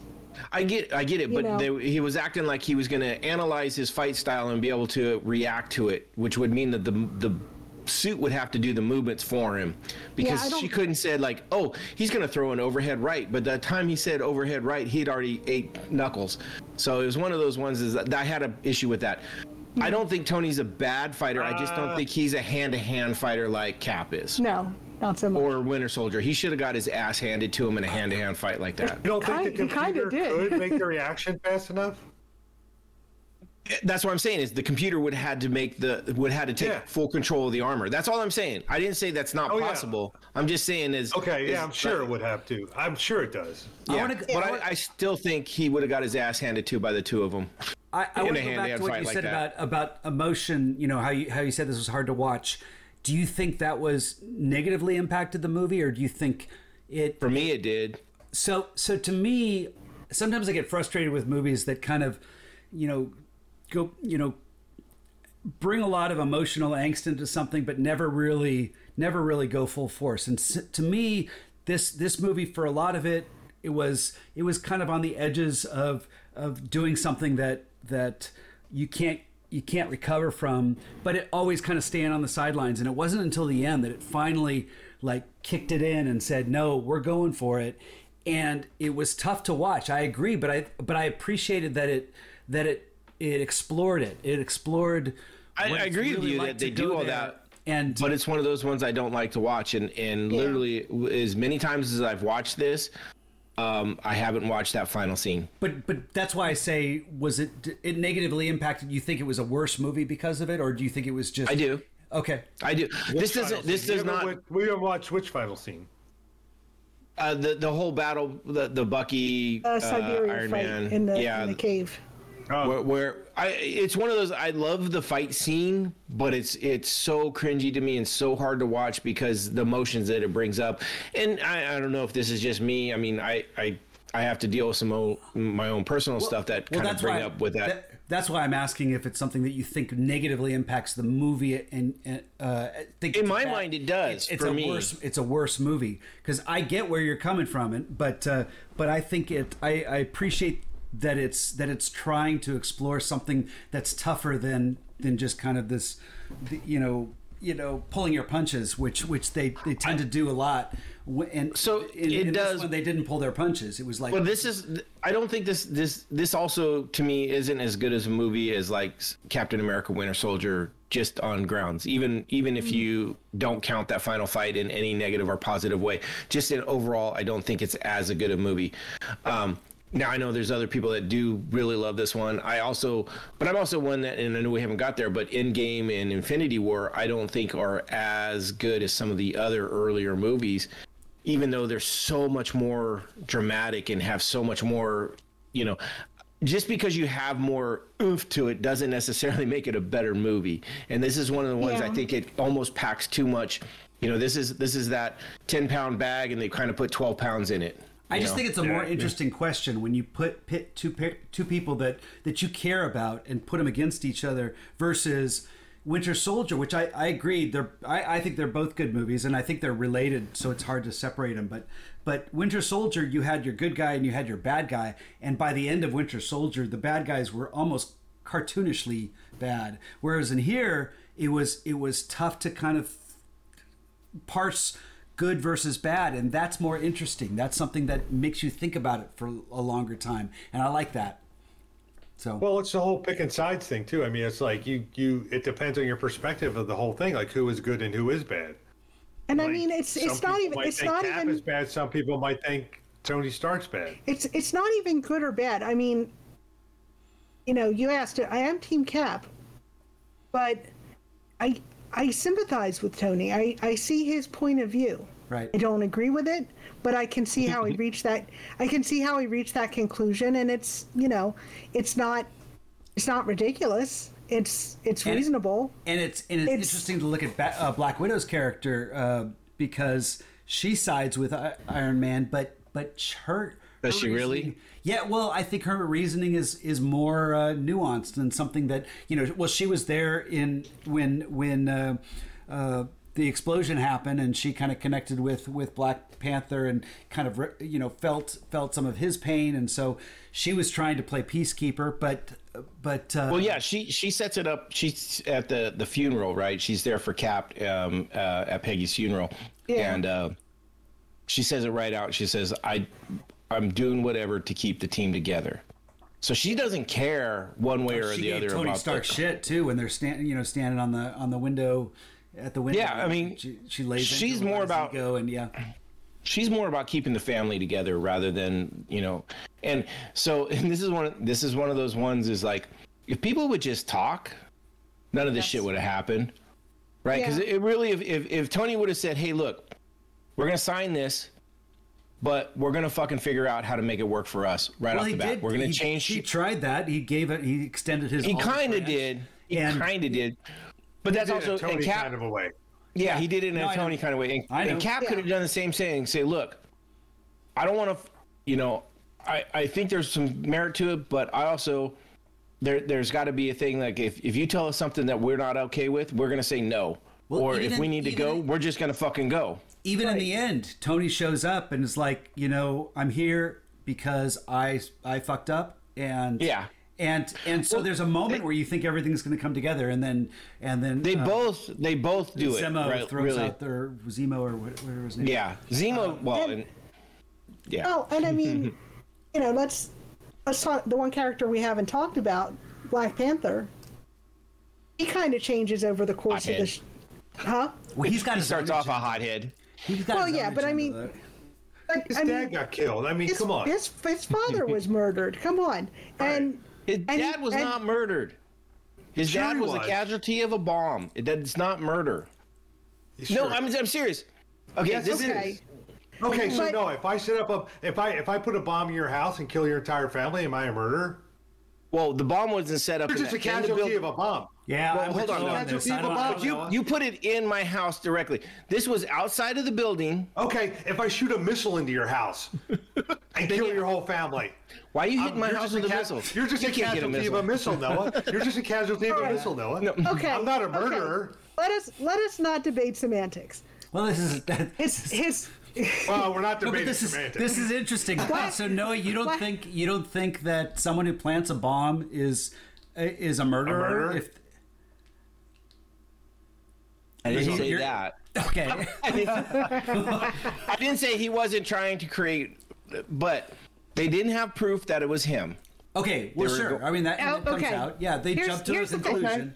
That's why we have This suspects rather mysterious than person is a murderer. It doesn't matter who it is. Someone's a murderer. Right, but he Someone immediately was said, murdered. He and that immediately person who said- was murdered was his dad. Do you think But he Zemo was a immediate- murderer? he immediately said it's this guy. No verification, no proof. wait. I agree Not with you the there. point. He Not the jumped to point. conclusions. Not the point. But do Hold you on. think in the end was Zemo a murderer? Yes. Okay. Yes. Okay. Then we're in agreement. Okay. Because he Here's- planted a Then- bomb, and Then Black Panther's dad was murdered. yes. Look, Okay. Okay. By so Zemo. Black. Yes. But he was But he murdered. didn't- That's But I all don't think said. that's what you. His I don't think dad that's what was you said. murdered. At No, first. we were talking about Winter Soldier, Black Panther going after Winter Soldier. I was saying he was mad Because- because his dad was murdered. His dad was murdered. I didn't say he was murdered by Bucky. I said he was murdered. Right. His, Okay. His father. Okay. He was trying to avenge his father, using all of the information that he had at hand. He concluded that Bucky did it. They had a picture of what looked like Bucky at the scene. The UN was pretty sure it was Bucky because they were like, we have orders to shoot on sight, so they were pretty convinced it was him. All the more the- reason why you can't sign the accords if the UN is backing Right. There you go. Team Cap. There you go. But And they were wrong. They were wrong. they were wrong. There you go. There's a. But that's, there's an I mean, object lesson. he But- went but- off but- on a he went off. Okay, so he went off But- on a headhunt. He went off but- on a headhunt. Is that okay? Here, He's got diplomatic immunity probably in every country in the world, so he can do whatever he wants. he's got he's So he's the reason we should all be on Captain or on Iron Man's team. look. He's Maybe. Hold on, let Nina go. no. So he's trying to avenge his father, which is understandable. You know, he's the Black Panther at this point. He's used to doing things this way. He knows he's got the means to do it. But and they don't even know Zemo exists at this point. But then, I mean, Zemo pretty much tips his hand. He wants them to know it's him. Because he Towards the end, calls yes. yeah. He wants them to know it's him because he calls the hotel so they discover the body and they discover the mask and all that stuff. So at the point he realizes it wasn't Bucky, and he goes after Zemo, it's like not only does he confronts Zemo, but by that time his bloodlust is gone. Because he says, he's like, I saw what happened to Tony and Steve. They were ready to kill each other, and that's Okay, so- that's not a good Right. thing. So that is not what I'm going to do. I am going to take He you grew in into and, that. But what if you would have caught him that first time? What if you had don't- caught him before they escape on the roof Do you think he would have and killed just him? killed him? But well, why do you he say may- he was going to kill him? he may I mean, have. We didn't That's see He his. said. we He didn't- said he don't worry about. I'm gonna kill him. Okay. He told Black Widow. Did he say Don't that? even Okay. don't even look for him because I'm gonna Yeah. kill him. Right. I got this motherfucker. He's done. Right. And so, but he has growth. His character Well, changes and grows. I mean, we saw which that with is- Tony Stark. He was ready to kill Cap, Tony Stark. or Call he him. was Call him. he was ready to kill. He was ready to shoot Bucky with a missile. And if I he had agree. if he had his targeting computer, he would have. But he's like, I'm going to eyeball it, and instead he hits the hatch or whatever. right. Well, okay. So And- I think that was actually what he was trying to do originally. You think so? I think he was trying to kill Bucky. No, I think he was trying to hit the hatch to close it so that he could capture him. No, I think he was trying to kill him. I think he was trying to kill him, but when he didn't have the targeting, I think he aimed for the hatch because that was an easier target. I got the sense that he wanted. That hatch was about the same size as Bucky. The hatch was huge. When it showed the targeting, it looked like it was trying to focus. That hatch was Bucky. about the same size as Bucky. But the thing is, when they're fighting down on the ground, and Bucky goes for him, he shoots him. I mean, he shoots his arm off. Well, yeah, because he got tired of getting punched in the face. So you don't if think he'd been 5 inches over? No, you don't think Tony Stark would have killed Winter Soldier if he didn't have the opportunity? To what end did he want to capture him? So he could bring him to justice. Bring him to justice in the justice system, because that's what Tony's all about, bringing people to justice. But that's what we're supposed to do, right? I mean, did Tony become the guy that does the right thing? Bucky and Steve were trying to get away. Sure you're not Team Tony? I think Noah's trying to mess with us, but I'm trying to get to where he's coming from. Noah is a devil's advocate, is what he. Yeah, you're playing devil's advocate, but you have an opinion too. So my opinion is I thought Black Panther started off very bloodthirsty. Yeah. And yes, he did have a growth, and the whole point was it was kind of the jump to conclusions. I understand that Zemo really set it up to I mean, they talk about it. He wanted them to capture Bucky, which I have a problem with. Like, how the fuck's he know when they're going to capture him so he can set up that delivery of the EMP system so perfectly? There were a lot of coincidences. This was a typical supervillain plan, which had 1,500 moving parts. Every single one had to go off. Yeah. I mean, the fact that they showed up together, Captain and Tony Stark, because Tony Stark had to show up there to see the video for the whole Civil War to happen. Cap had to protect Bucky in his apartment building and keep him from being shot. But any of the 1,500 bullets that were fired by the squad of UN guys could have easily killed Bucky or Steve or both. But whatever.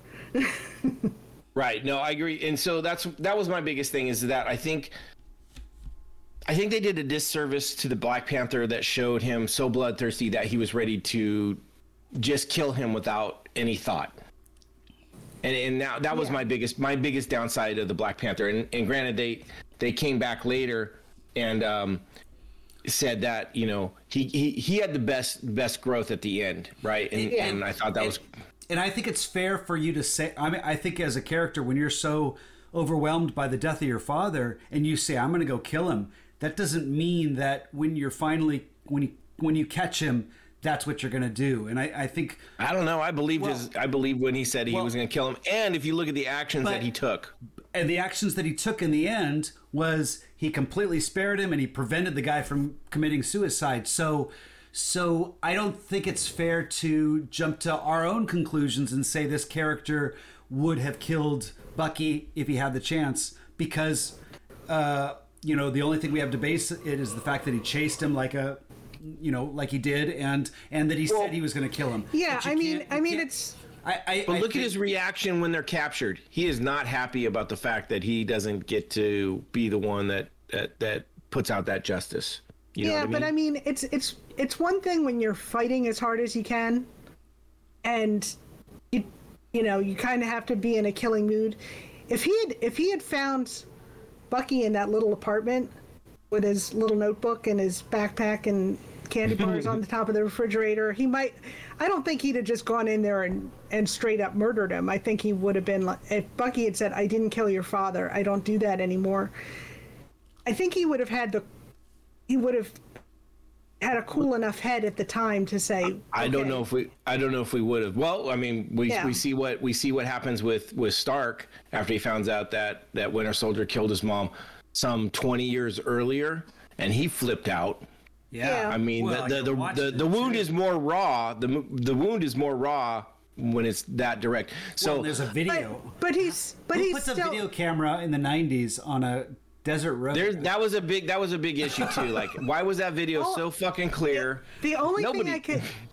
First of all, they didn't have video like that in the 90s. But the only thing I could think is like, it might have been like at the end of a driveway. Right. That's what it looks like too. Well, that's the only thing. And even Bucky goes right up to the camera like he knows. But why does he do it after the fact? That was stupid.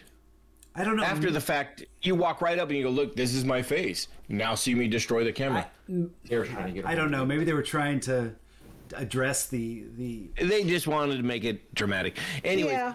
so the whole issue with the father being killed for Black Panther, the mother being killed. For me, I understand that because I don't know if you guys know this, but my mother was murdered when I was in high school. So I have a sense of why and the reaction. And I personally have gone out of my way to not know the person. I've been invited to go to trials and prison visits and stuff like that.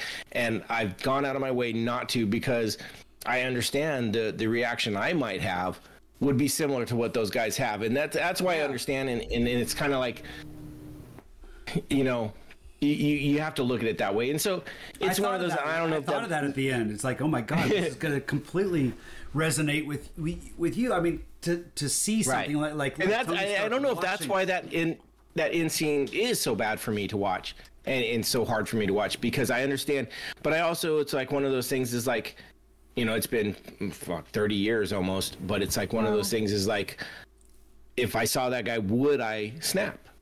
And I don't know. And so I understand Tony's part, and I understand, Black Panther, T'Challa? I can't say that right. Yeah. Yeah. I understand his idea, and I would be the same way if someone ever attacked my family. I get it. And it's one of those things is these guys, and this is where they're supposed to represent better than the normal, right? We're supposed to always be able to live up to this.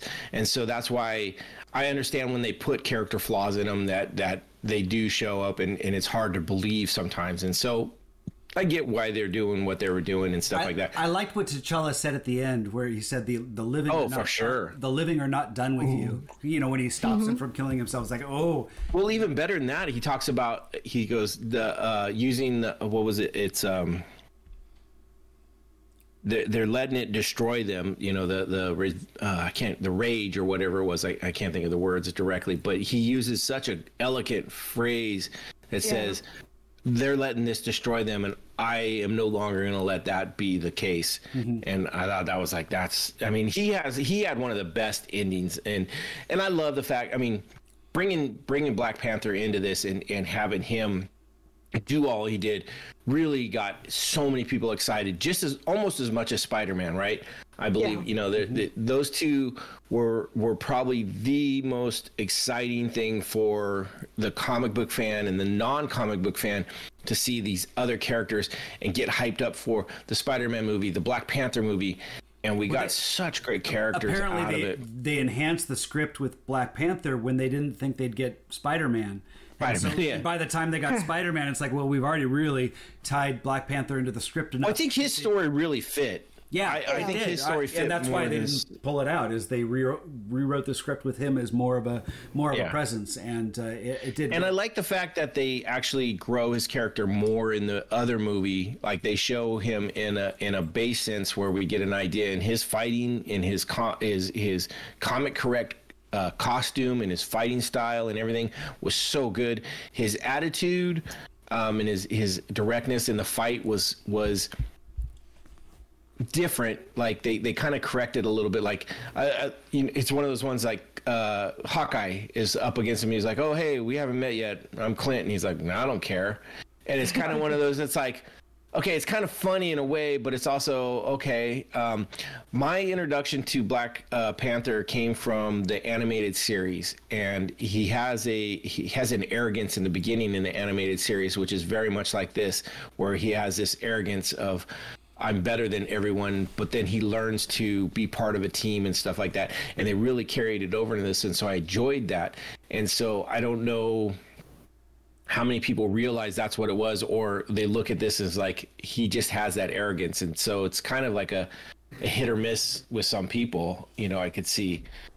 So other than the fact that I think a lot of people really enjoyed seeing Black Panther in this and Spider-Man, I think they both hit really well.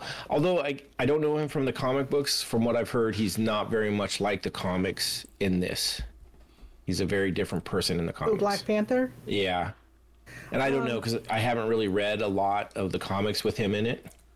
There's the Black. We'll probably talk more about this when we get to the Black Panther movie. Well, I hope so. Yeah, there's, but they sort of base it around his characterization in a particular storyline that was written by Ta-Nehisi Coates, who's like usually a nonfiction writer who writes a lot about race issues and stuff. And I've read some of his nonfiction books, and he's fantastic. But so I think it kind of comes from that. So but I don't.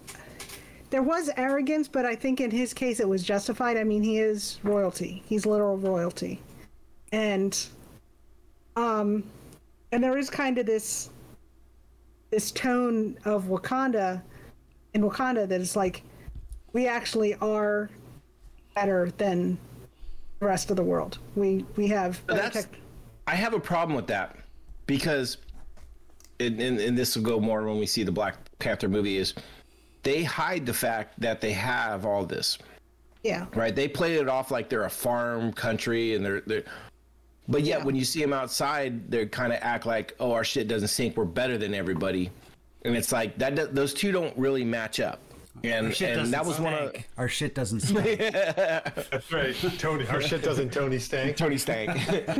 So, okay, I gotta ask this question. Do you think that Captain America actually wrote on the FedEx shipper stank, or did they read that wrong?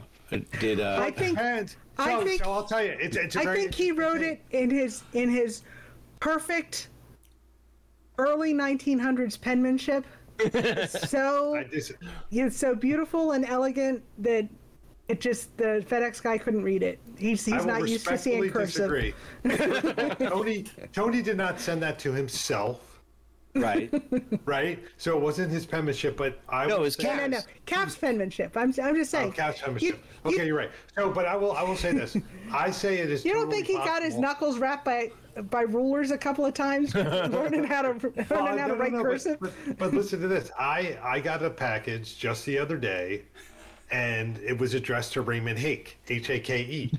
And people make typos sometimes. I mean, what are you gonna do? I don't think Cap typed this. I think he hand wrote it. Was it handwritten? I think so. I think he wrote it out. And I'm gonna go. When's the last time you got a FedEx with a handwritten label? I sent one out just the other day. I think the way Stan Lee delivered the line, it made him seem like a bumbling kind of almost, I don't want to say idiot, but kind of like a bumbling FedEx man. So I choose to say it was written correctly, and he just flubbed it. And it could squig down a little bit. I write my 7s like 2s, and people don't know my phone number sometimes. I mean, I get it. And I don't think Captain America would write it that way. I will tell you this. I used to work at the front desk of a retirement community, and we had like 600 residents.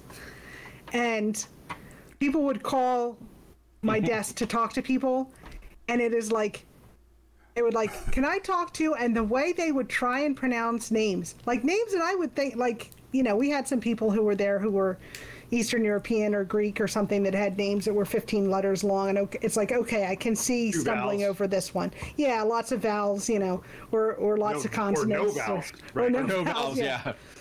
There was one, I'll tell you, there was one guy there, and then when I first met him, I said, "Is this Sedlacek?" And he was astonished. He's like, "Oh my gosh!" He's like, "You're the first person I've ever met who pronounced it correctly right out of the gate." I'm like, "Well, I watch a lot of hockey, so But anyway, could you imagine Steve Rogers sitting in a room, like taking his time with the letter, this very eloquent letter, trying to get Tony Stark on board, giving the phone, call me anytime, and then like when it comes to writing it and just like getting to the last name, I know exactly. I could just see the little grin on his face going, "Oh no, I'm gonna write Stank." No, here's exactly. I know what happened. Oh yeah. Steve wrote the letter, and he asked Sam Wilson to go buy the phone and send it. And Sam's like, "Fuck Tony, Stank." Yeah, right. That's good. That's exactly what happened. That's exactly what happened. I believe that's perfect. Two things. One, you mentioned Sam Wilson. I'm going to come back to him in a second, but can we talk about Chadwick Boseman? Like, Oh, we have. You were cancer. gone, but Did you talk about him having cancer? he when did was not. in- He did not have cancer in been this diagnosed. one. He did. I don't think it was in this one. I think it was.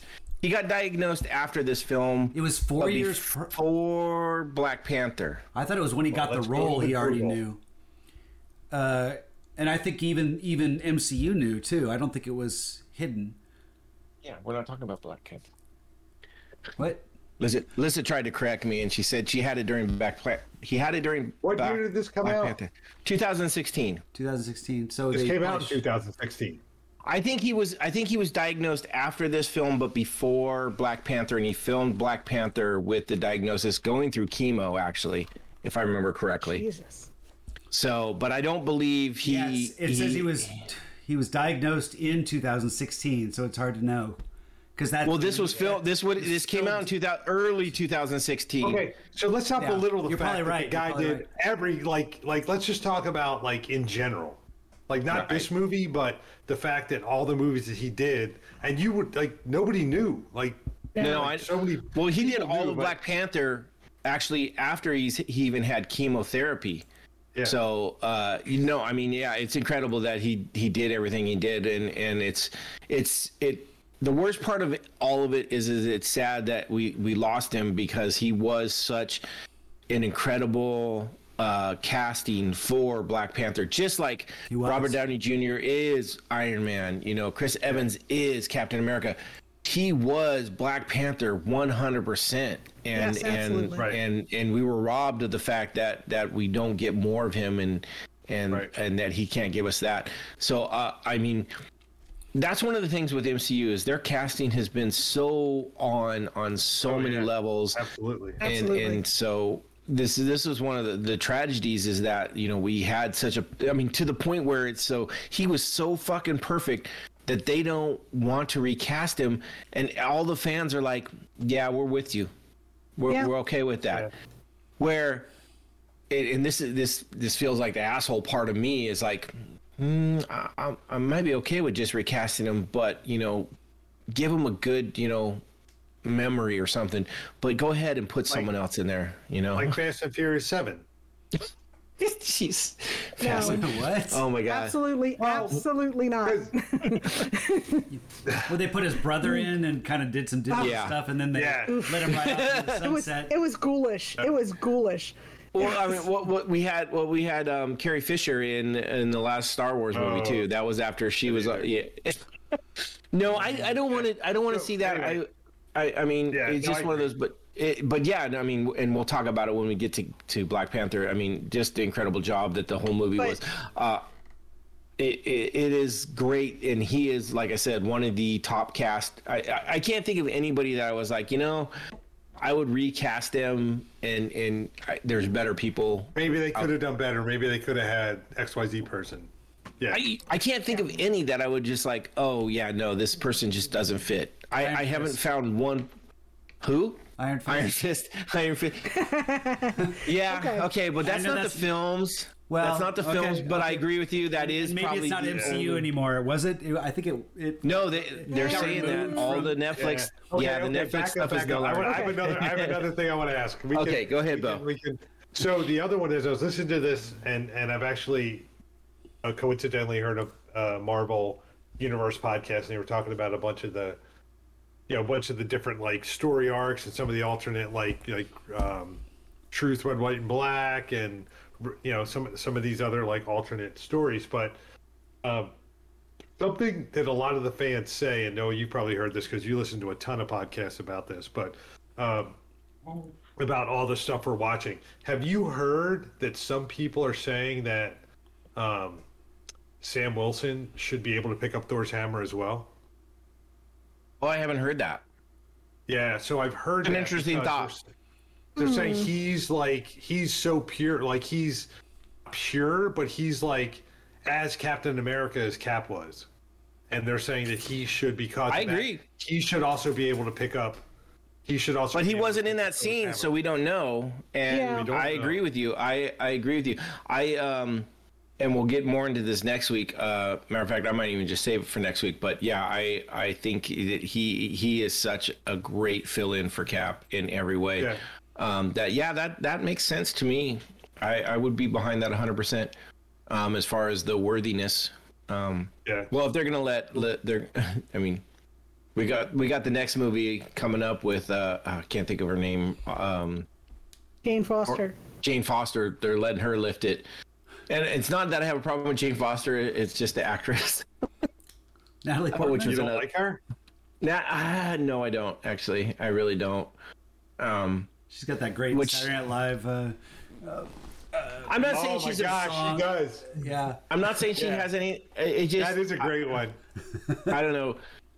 Just the Star Wars stuff. Speaking of Star Wars, so Vision has this line in here that totally reminded me of Yoda. Yoda in The Phantom Menace says, Oh, yes. fear leads to anger, anger leads to hate, hate leads to suffering. Right. Vision has the same sort of line where he says, our strength invites challenge, challenge incites conflict, conflict breeds catastrophe. So it's like, is he the Yoda of the MCU? He must be. Yes. He is. Sure. Good, okay. For sure. Is there any question? All right, then we can move on. End of discussion, yeah. Okay, we can move on. I just really want to see this movie. I really want to see him in a backpack on Wanda's back.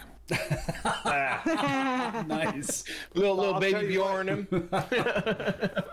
I mean, and speaking of Star Wars, how great was Tom Holland's right. Spider-Man's reference to Empire? This really old Strikes movie. Back, right? It's just this really old movie. I was like, oh shit. The thing is, I love Rhodey and Tony's conversation, and Rhodey's like, Tony, how old is this kid? Because he's like realizing this is a child, and Tony's like, I don't know, I didn't carbon date. He's on the young side. Right. Yeah. There's so much that was. Was that a Carbonite reference too? Because that was an Empire. Oh no, that maybe. Well, okay. Right. We also had the arm loss Star Wars reference when Right. Winter Soldier lose. I mean, Sure. well, There's a Star Wars reference in almost. I mean, in just about every. well, there was definitely one. There was an arm loss in every one of the Phase 2 movies, Or a limb loss. or Was hand it or always limb. arm? Was it always an arm? It was always arm. Okay. It was always arm or hand. Okay. In every one of the Phase 2, and it was specifically pointed out as this is our Star Wars reference. So it was great that they called out Empire Strikes Back. Yeah. Yeah, no, it is such a cool thing, and Which is where when he you think lost, about he it. actually lost the arm in Empire, right? That's the one. Yeah, that's where he gets his hand. Yeah. Yeah. Luke gets So yeah, it's such a cool, D-hand. one of the best. I mean, let's go back to the airport fight. There was so many good comedic. So much great stuff. I love, and this is also one of the things this movie did, and I'm, oh god, I got the hiccups.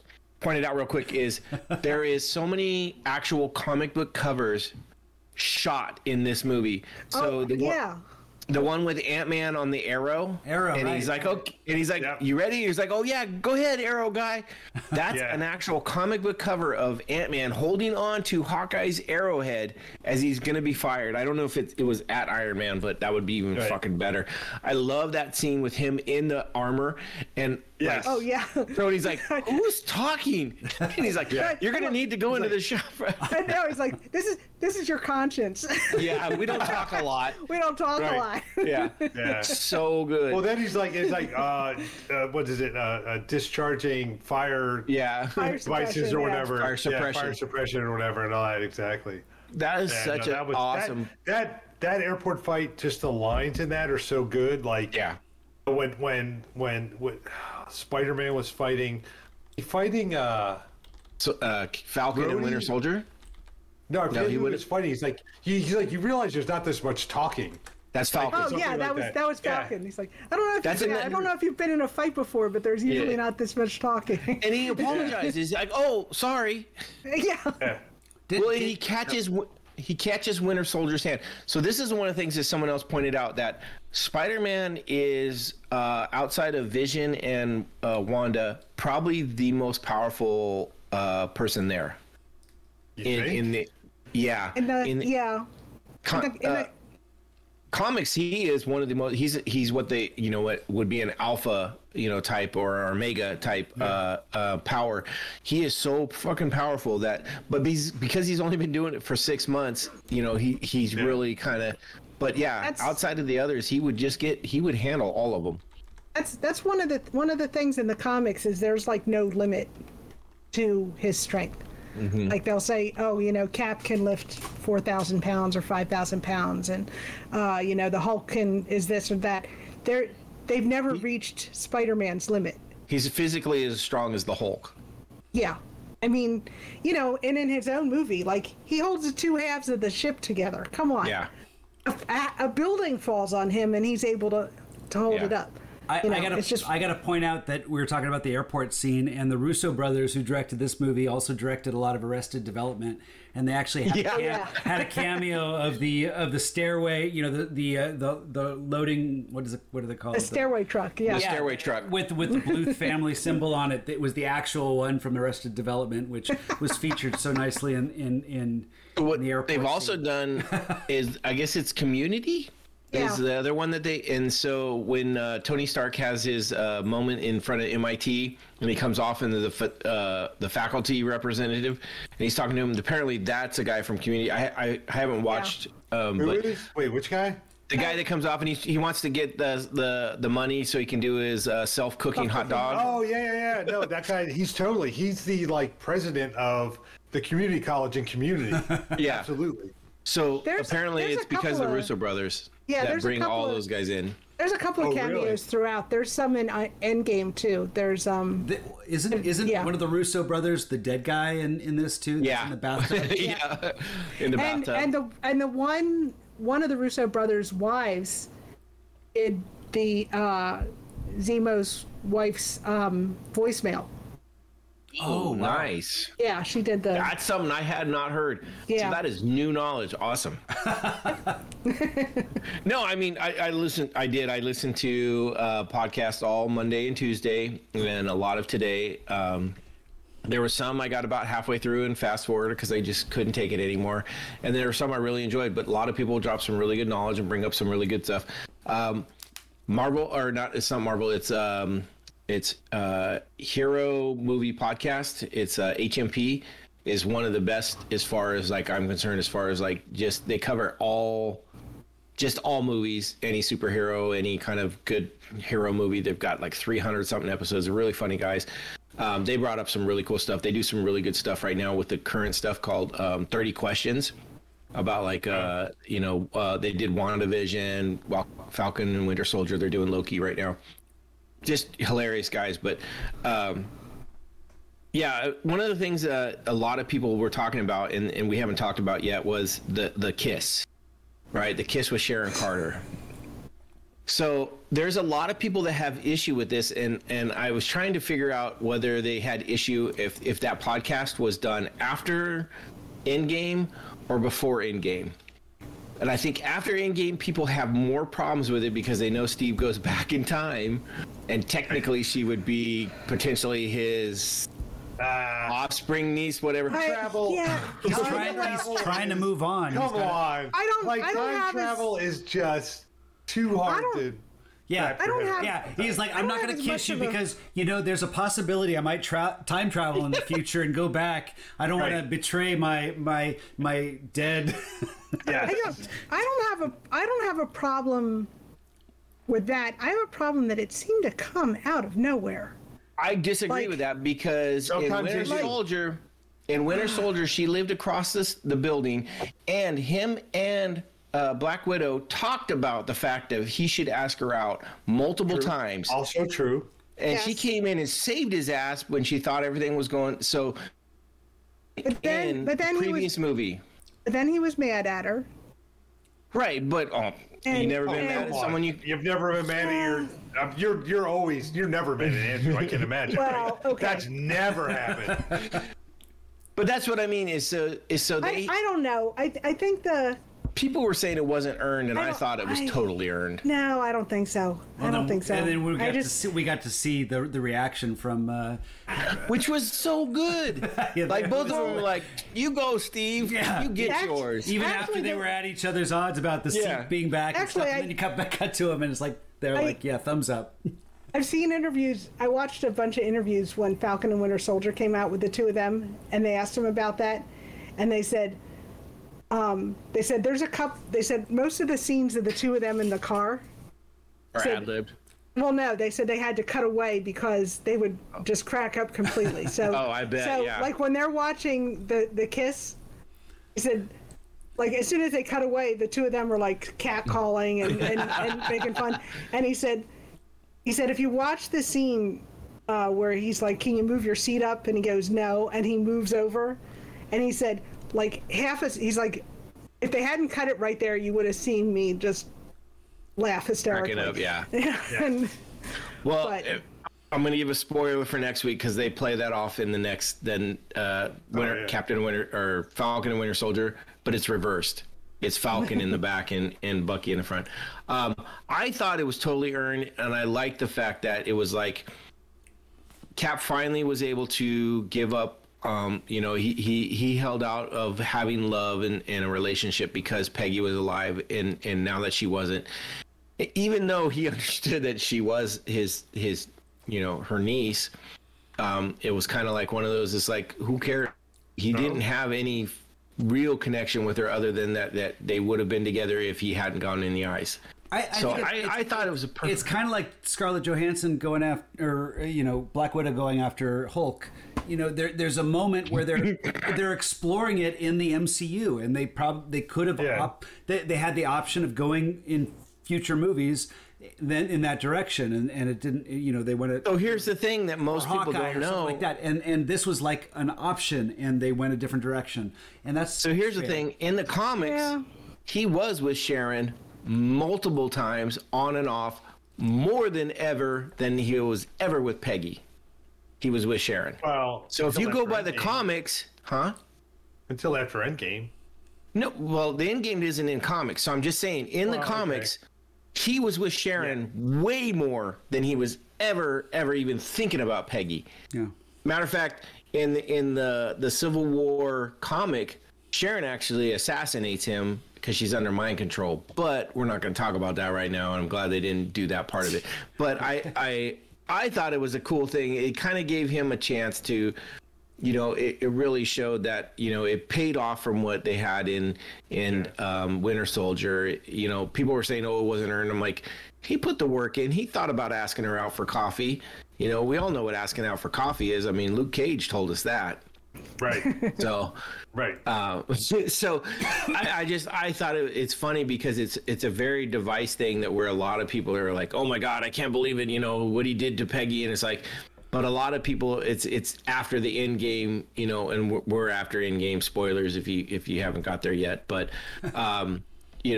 it's just one of those things. Is I thought it was perfect. I personally was hoping that we would see more of that. I think Sharon Carter is a awesome character.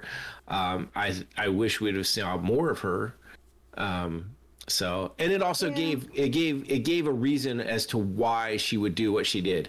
Why would she totally give up her position as a agent and someone credible to steal Falcon's wings, his bird suit and the Cap shield costume, bird costume, right?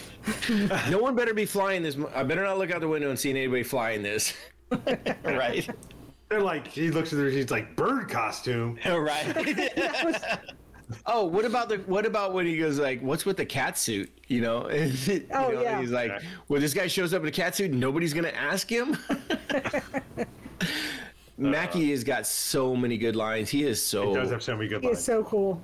I think him and Don Cheadle are probably two of my favorite actors in all of this.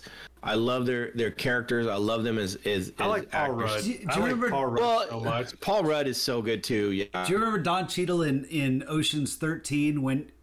Oh my God! Well, this movie had an EMP bomb, where they and I think it was Ocean's 13, the third one when he has to set off. Maybe it was 12 or 11. I don't know, but it was 11 actually. Was it 11 where he has to set off this bomb and he. Oh no, it was 13. He's so funny in this movie, but I remember he has to he's worried about the bomb going off, and rather than getting behind something, he just covers his junk, right? Exactly. I do totally remember that. Yeah. Let me ask you guys this. What you probably know this, Nina, maybe Steve, too. do the X-Men exist in the MCU? Yeah, but they don't refer to them as Not- mutants. They refer to them as Not But they not yet. in the Not- movies ever? in the what are they Nah. called? Like in the movies, are they even like there's no They're not referred no- to. They're not they're discussed. not referenced, they're not not anything, they're referenced. not- there's okay. That was because and I understand it's a contractual Disney, thing with like because Sony Disney, and Fox yeah, and all because it that. was, yeah. But even in the comics, do they exist? Do they? In the comics, yes. In the comics, Okay. yes. There's crossovers all over the place. Cap and Wolverine are like buddies, and No, what do they call the mutants in the MCU? enhanced. No, the you're Inhuman. muted, Noah. Inhuman. Right now, they call them Inhumans, according right, to Agents of S.H.I.E.L.D. The Sokovia Accords called it Enhanced, which would include anybody that's mutant and non-mutant, anybody that has a suit. Oh, so the Sokovia Accords were in the movies, though. So did they refer to enhanced in the movies? Yeah, it was called There- Enhanced. So there you go, Bo. So enhanced, but But they don't like Now none of that- the characters exist. There's No, no, no. there's no. No, Not no. yet. But the thing is, now that Right.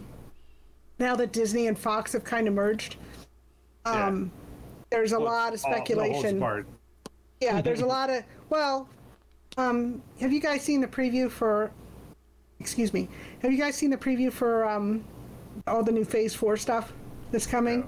what? Well, there's Shang-Chi and... Yeah, it's they had Oh, it's a lot Inhumans, of it right? is it's a lot of it is like real quick stuff. So they have like She-Hulk, Hawkeye, and then the last thing they have, they're like it's Phase 4 and a 4 shows up, and then there's the circle around it like Fantastic Four, and yeah, all my comic nerd friends like lost their shit. They're like, oh my god, it's Fantastic Four. Have they cast it yet? Did they Another announce the casting? version of the Fantastic Four. We will see. We will see. So there John is a lot of Krasinski- speculation. It's got to be. There is a lot of speculation. Chris Evans has to be in that movie somehow. They have to work Chris Evans into that movie, right? Wait, as would be- Captain Flame on. America? As Captain America, like get him in that movie somehow. Just Yeah. like, Somehow. It would be funny if he could just be like he could like teach the flame on to. He just needs to say it. You know, like right before like Human Torch says it, he says it right before him. Like, suit up, flame on. You know. yeah, exactly. There was That would be awesome. There was an old comic where Cap and Human Torch teamed up, Nice. Oh, and yeah. Chris Evans has said he has signed copies of that cover a lot. Nice. So, Very sure. but I hope they do get and do a Fantastic Four that is comic worthy and enjoyable. When I was collecting comics way back in the early 80s, that was one of the ones that I did read and collect a little bit. And it's funny because I know we've talked about this before, but my introduction to them actually came from Power Pack, when Franklin became part of Power Pack, and they had a crossover with Fantastic Four, and I started reading them from that. Yeah. We talked so about this with the Quiet Place about possibly John Krasinski and Emily Blunt playing. Right, yeah. Playing Mr. Fantastic and Invisible Woman, yeah. Right. That would be great. Yeah, He I would think do a great job, yeah. I think so. I think a problem. Well, with the first movie, I think there was some other. Actually, Chris Evans. He wasn't bad. He wasn't a bad Johnny Storm, and what's his face wasn't a bad thing, but what's her name as the Invisible Woman was Yeah, no, the first one had not great, and the other guy was too old to play Reed Richards, and then the most recent remake with Michael B. Jordan, who's fantastic usually in anything, but that script was it was awful. that script was so bad. It was really bad. I didn't have a problem with the cast as much, although I thought the Reed Richards was too young in that one. Yeah. But that script was so bad. Yeah, they've not done. You know what they could do to make it better? Put Ryan Reynolds as Reed Richards would be pretty funny. No, he could never be anything but Deadpool. He's got the hair. Or no, Green Lantern.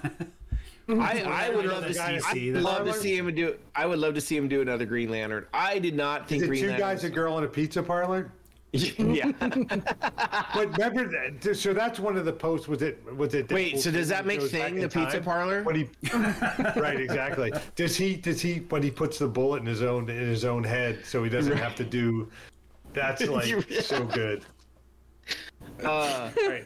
We're getting off topic. I have a couple things. Okay, I'm sorry. Yeah. No, it's fine. But actually, I have two big questions. Real quick, in the Civil War comics, a lot of the X-Men and the Fantastic Four were involved. So Reed Richards and Sue Storm were a big part of it, and they were on opposite teams. And one of the things that some people were talking about is that they were trying to say that Natasha kind of played the Susan Storm part from the comics, where she started off a little bit backing Richards, who was on Team Iron Man and then switched, and actually kind of left Reed Richards as part of it.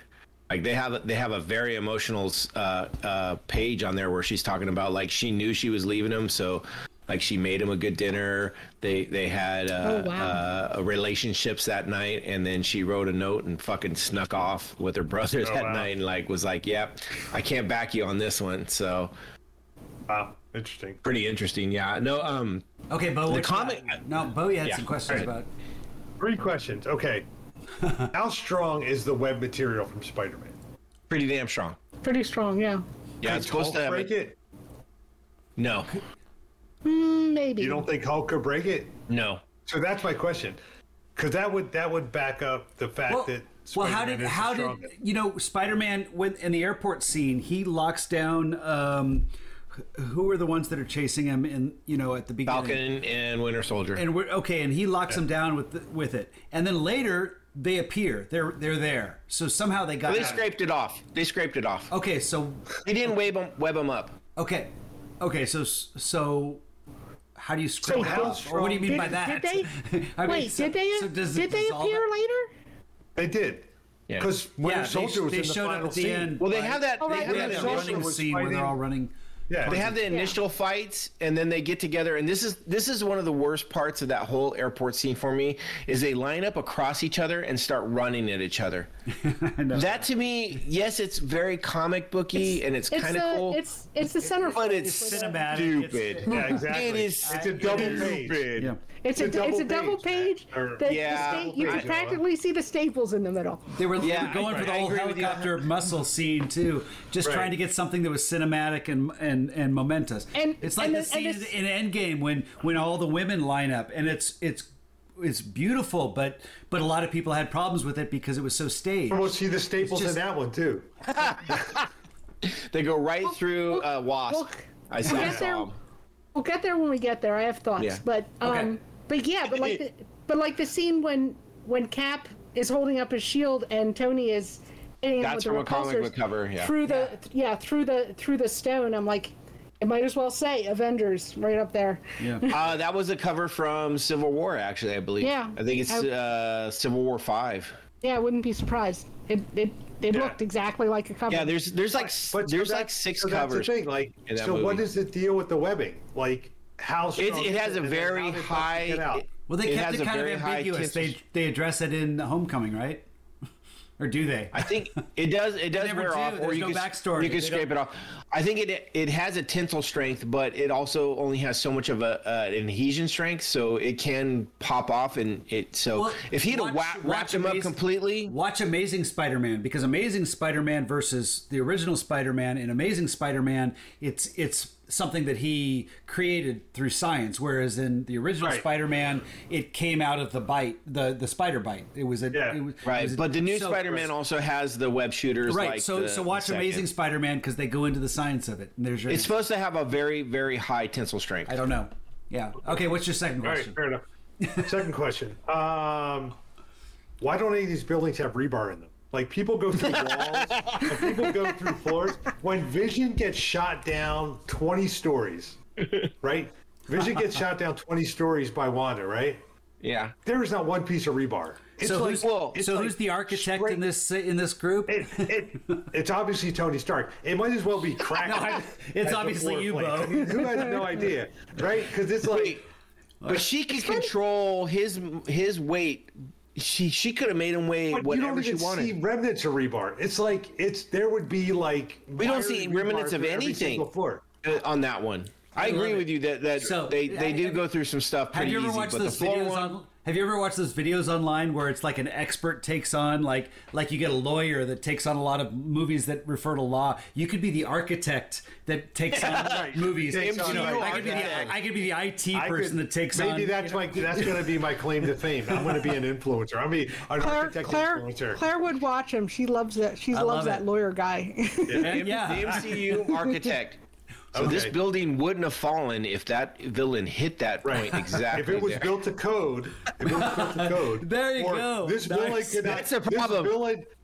This villain cannot hold this building up from the column on the corner of the building because the whole rest of the building would collapse. So you know that's why, because our Vision was in the Stark complex, or something Stark built. So you know he cuts corners because he's a cheapskate. He's trying to keep all his money. Yeah, for sure. Okay, third question, last question related to the MCU because I have a couple for you guys for later from your previous podcast. So Noah, you've mentioned before that Bucky was held prisoner in Wakanda. Yes. What makes you say that? They freeze his ass. They literally say you're. But there was a choice at the end of this. You see him. He went on his own accord. It's more like an insane asylum kind of a situation. More like is it?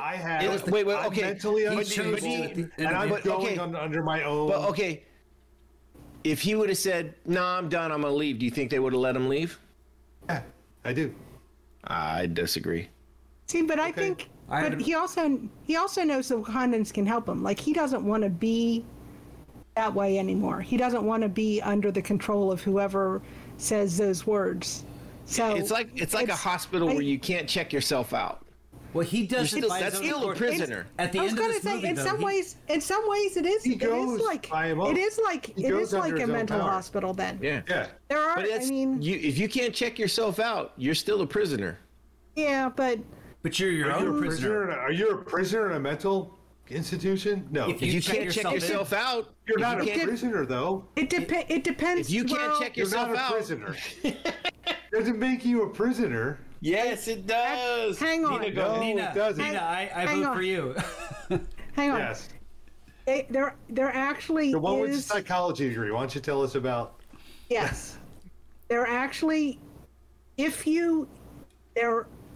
doesn't happen as much anymore because the laws have changed, but there are circumstances where if you check yourself into a mental hospital, for treatment or whatever, and they determine that releasing you would be a danger. Like say you go in and you're like, and they're like, okay, we're going to start treating you, and there's, they screw up the medication and you get worse, which sometimes happens. And you like really start like losing it and you're like, I got to get out of here. And they're like, no. You're going to, if we let you out, you'll hurt yourself. They can keep you. They can keep you from. What if you're totally calm and you're having a great day and you're all good and you're like, you know what? I think I'm ready to go.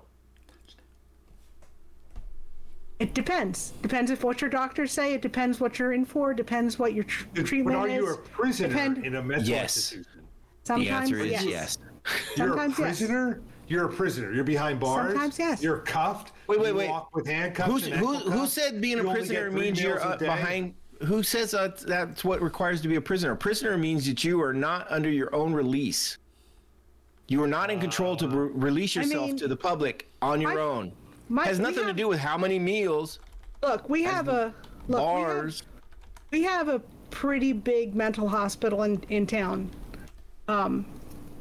Which, the DuPont guy who killed the wrestler, they locked him up there. There's a movie on Netflix called I Care a Lot.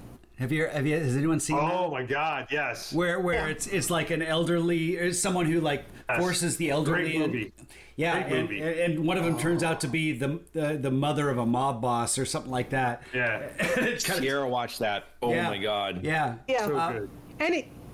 Anyway, so we have this we have this pretty big mental hospital in town. It's and my bus that I take to work goes through the grounds, and there are 2 buildings there that they look like high security prisons. I mean, they have People 20 shot if they leave.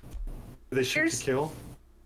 Here's the thing: they have 20-foot chain link fences. They have like these curved Well, if they broke out, would they things shoot over them? top. Hey, here we go. With Iron Fist, with didn't Iron Fist barbed explore wire, this? and yes, they have armed guards. A prisoner They is have a armed person guards. who is deprived of liberty against their will.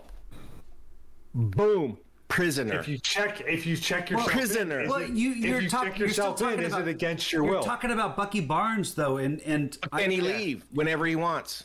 Well, I don't know. think so. I don't know. All we saw in this movie was that he said in the end, "Freeze me because I got to be unscrambled by the by Wakanda. Wakanda." Yeah, and then when do we see him next in the first? Not In Endgame, Infinity but War. Infinity I think Wars, it's and where he it's at the end of emerges. him. So where are you Yeah. getting that he was being held prisoner? What are you seeing? I mean, it's. Well, okay, but here's the thing, and It's we a- never get an answer. Where I do mean, you, he where never. was he a prisoner? He never. If he wanted just to leave, if he wanted to just say, "Yeah, I'm done. I'm gonna I don't- head out," and then do you think I mean, you it's- think Chicago, you think Black Panther is like, "Yeah, dude, go ahead, you do you." I No, don't he's know. gonna be like, The thing "Nah, is- bro, you can't go." Thing is, Why he are you doesn't- saying he that? does- Why do you say that? Like, But what do it's- you have? I mean, like, What are you basing this on? They're basing it on the fact that they don't believe that he's cured. If they're saying that he's held against his, Okay. they're saying like, we're I mean, gonna this treat is- you, but you this can't ar- just do what you want to this do. ar- This argument I is guess all I need academic. some more information, and so we'll wait and see until we get to Infinity War. If there's more information that backs up your claim, mean- I don't see it. All I see is him saying, "I'm checking myself into cryogenic freezing for." Yeah. Right. Okay, And- but that I mean- that doesn't mean he's not a prisoner. If he would have said, "Look, okay, unfreeze me. I'm gonna just take off," do you think they would have said, Well, he "Yeah, can't, yeah"? he's frozen. I don't know. Yeah, who makes I- the decision? I Maybe mean- he filled out a form. So if it's not his decision, Freeze me on this date. Check. I mean, I don't know. this is. Yes. I don't know. when we land. I think you're jumping to some like a little conclusion Siri that reminder. doesn't Nina, have go. the information Go. to give it basis. So I don't know. guys, give Sorry, Nina a Nina, go chance. Okay, but we've been Oh, drinking. Come on. Hey, Oh, well, give but me this is a a, chance. this is all an academic discussion because he doesn't want to leave. Right. That's He true. agrees to go there. Not a prisoner. You know, he agrees to go there. He agrees to undergo treatment, and actually, we'll get into this when next week is when they determine that he's no longer a danger, he does leave. True. So Actually, but anyway. it's when they need some help defending that motherfucker. They're like, "Get that bitch an arm and let's do this."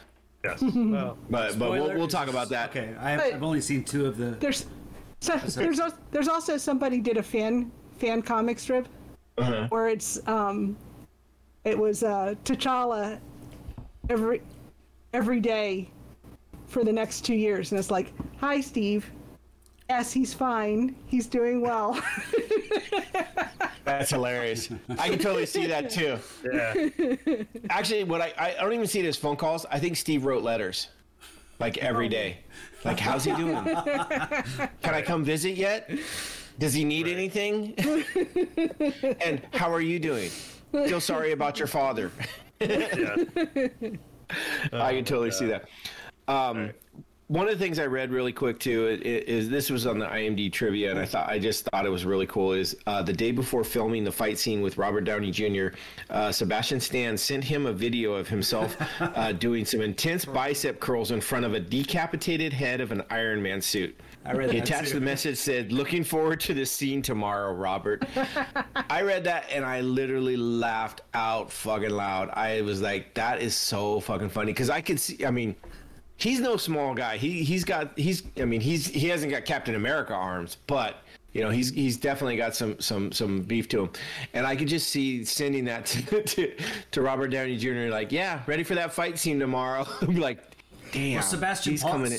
Shaw said he put on like 35 pounds of muscle for this movie. But even Captain America talked about how he would bulk up, but then when he started shooting the film, he would start losing weight during production because he couldn't work out as much. Yeah, he couldn't work out, and right. So he was talking about one of the characters, I think it was Falcon, who would off scene would be doing hitting the weights and stuff, and he was like, no, I can't do that. I'm too that makes me a little embarrassed to do that. But then by the time Civil War came around and he knew he had that helicopter shot, he's like, yeah, fuck it, I gotta bulk up. He started doing it. It's like, screw what people think. It's just when they did Winter Soldier, they shot the scene in the elevator first because that was when he was at his buffest. Yeah.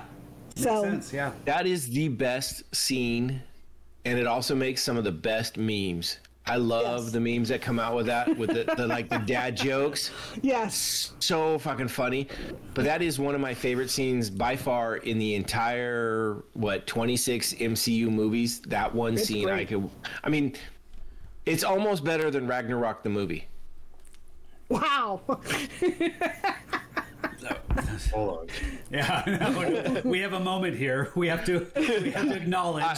I mean, that is from start to finish. That whole anybody want to get out before we start? I'm like, I want to marry that guy right after that. I'm like, I'm with you, dude. I am so with you. I've turned gay just from this this moment. Right? No, he is that's just a cool scene. One of the things we didn't talk about is Zemo as a villain. How do you think he stands up against the other villains in the other movies? I mean, he definitely is not a Loki level villain.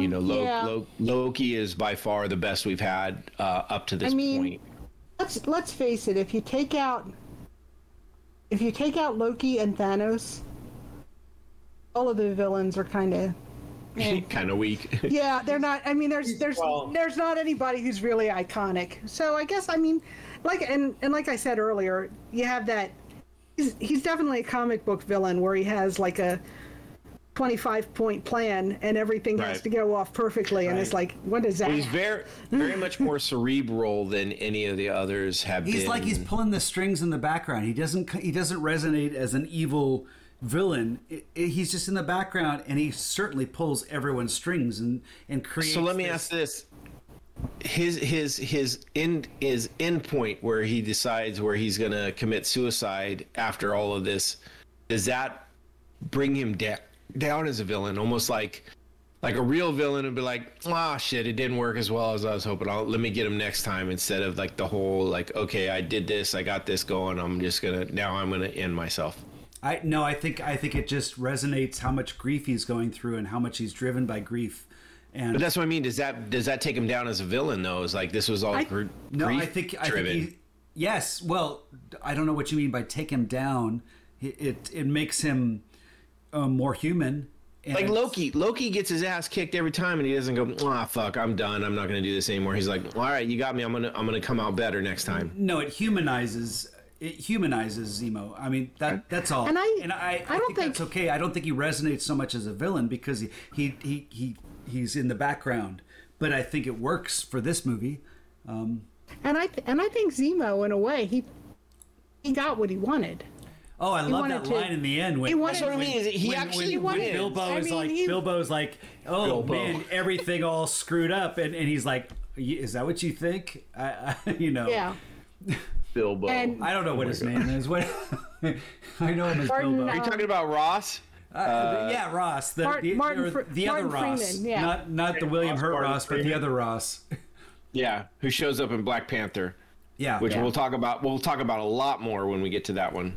Everett Ross, but I think when Zemo to the voicemail message from his wife, and I think when the very last thing, and he deleted it, it was kind of like, it's almost like, the last words of Christ, it is finished, and okay, that was, like that. Yeah, all right. He's a pretty weak. I mean, as far as villains go, like I'm just looking at a couple of the other ones that I'm thinking about. Like, I think as far as like the vitriol of villains, it's like you look at Ebadiah from Iron Man. Like he's got so much hate and anger, and then you look at what's his name from Ant-Man. Oh yeah, Cross. Darren Cross. So he's just like they're like such bad people. I know you're not an Iron Man 3. Is it Iron Man 3? Iron Man 3 guy. But Killian Aldrich. Yeah, exactly. I mean, they're just like evil, bad people, right? And this guy's just like he's just trying to get some closure. It seems like. He was more of a puppet master and stuff like that. I just was curious because that's the one thing Marvel has not really done well is villains. I mean, outside of Loki, who really. He's not even a full villain because he has his. This is a half decent villain. Yeah, he's a great villain, but he's also an anti-hero. I think Marvel's gotten some great villains out there. I disagree with your idea that they've done them. No, Yeah, I think their best villains are, and I've said this before. It's the ones where you're like, yeah, they have a point, like Killmonger. Yeah. And Thanos. I didn't like Killmonger either, but we'll get to him. I thought he was great, but like you can, like they're sympathetic in some way. Like Loki even is sympathetic in some way. It's like, he's. Yeah, you get it. You understand these characters, and that makes them harder to. What's a great villain? I didn't catch all of that, but. What makes a good villain? I think I personally think the two best villains are Loki and Thanos for sure, right? But we haven't got to Thanos yet necessarily. Outside of Loki, the ones that we've covered so far, Hydra. I mean, Hydra would be the next best villain, and it's not even a person; it's an entity for Winter Soldier. I wouldn't even call Winter Soldier a villain in that because it's a Hydra controlled, and I don't think a lot of people consider Hydra actually a villain. They kind of go, oh well, Winter Soldier was, but I think Hydra was probably the best villain out of that series. So, but I mean, I don't care for the. Oh, I'm going to match exactly, Darren Cross. Oh, you shrink and you grow. Okay. Ironmonger, we talked about, you said from Iron Man 1, it's just a bigger suit. Okay. Iron Man 2, you had. With this movie, there's so much talk about, are you on team Tony Stark or are you on team Steve Rogers?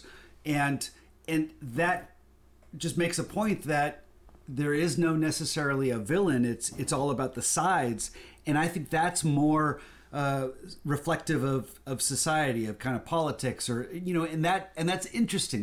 That's worth talking about. And so I like that they explore it beyond just pure evil, or Hydra to me is just kind of it's there's something pure about it that almost is a little isn't realistic. It's just evil for evil's sake. Okay, but this is something that you can kind Isn't that what makes great villains? Well, I like it when you try to think about it, where you're just like you're a little lost. I mean, you understand. You talk about sympathy. You sympathize with characters. You understand where they're coming from, and then see what it's not about evil. It's about retribution or vengeance or what's driving them, and when you can get behind it, it makes it resonate. All right. What about you, I mean, as far as like Hydra goes, yeah, it's kind of like a faceless entity. But when they do have a face on it, like Alexander Pierce in Winter Soldier, again, well, first of all, it's Robert Redford who's amazing. Electric Horseman, come on. Yeah, I mean, but yeah, I mean, when he goes and he's like, we're in his own twisted mind. It's like we are protecting people by, taking away these threats. And, Cap argues, well, you're also taking away their freedom. But anyway, you can see his point. There are people today in government who are making that same argument. And enough people agree with him that they keep getting reelected. So, I mean, It's not that far out, but I think because it is kind of on the basic reasoning is pretty human, and even though they have these great inventions and everything to carry out their will, but I think they're it's hard to think, like, you don't think of Alexander Pierce as a villain. He's definitely an antagonist, but you don't think of him as, like, you don't put him in the same list with Loki and Thanos, you know? Yeah, I was just saying with this one, with Zemo, I mean, he's definitely a comic book villain, a Captain American villain. We just don't see as much of him because there's so much of the battle between the two stars, the Captain America. So I think now if they would have done this as a non-Civil War and had him do this as some kind of internal strife that became the same battle but without the government involved, he may have been a better villain. I was just curious what your guys' thought on him. It's just one of those, it's almost like he's wasted. We'll talk about him next week because he does show up back in Winter Soldier, Falcon and Winter Soldier. What? So I haven't gotten to that part. Oh, you just spoiled it. Damn you. Come on. Did you not start it? I've seen 2 episodes. I know, right? God. Have you not seen episode 1? Yeah. Was he in episode 1? I didn't see him in there. No, he doesn't get into like episode 2 or 3. I think it might be 3. I've seen 2. Beginning of 3. Well, then get on your horse and get on there. I can't help it. I had to switch to Civil War. Okay. Steve, I just assumed that everybody had been further along on all of these than I had. No. I'm watching them as they come out. I don't hit them until Friday or Saturday, but I am watching them all as they come out. And I know Loki's the newest one out. I don't know if any of you. I know Nina's following them because she's good at like that. The rest of you are just. I'd love to watch Loki, but I gotta watch Captain Winter Soldier.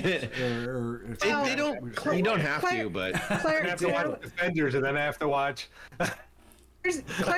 Claire likes watching them together as a family, and that's cool. We started doing this when the Mandalorian first started, and when it came out on Friday, we would get up like an hour earlier so we could watch it before she went to school. Oh man! And that's the one I can't do yet. Her cool friends let them stay up late the night before, and you wouldn't. What's that? What's that? No, because it comes out Friday at midnight. Stay up late the night before, and you made them go. No. We would get up and like watch it at 7 before she went to the bus. You can't watch it before you go to bed. You'd have to wait till midnight. So no, I understand. Her cool friends at school would let them stay up. Till No. No, fuck that. Then you'd be wrecked for the next day. But so we kind of got doing that, and that was fun, and she really enjoyed that. So then when she started. Loki on Wednesdays. Well, when we started homeschooling, we're like, okay, we're gonna we'll watch it like as soon as school's over because we're all home. Nice. And I'm kind of annoyed that they're putting Loki on. Well, they're saying like from now on they're all going to be on Wednesdays, and I'm like, oh come on, guys, Friday was perfect.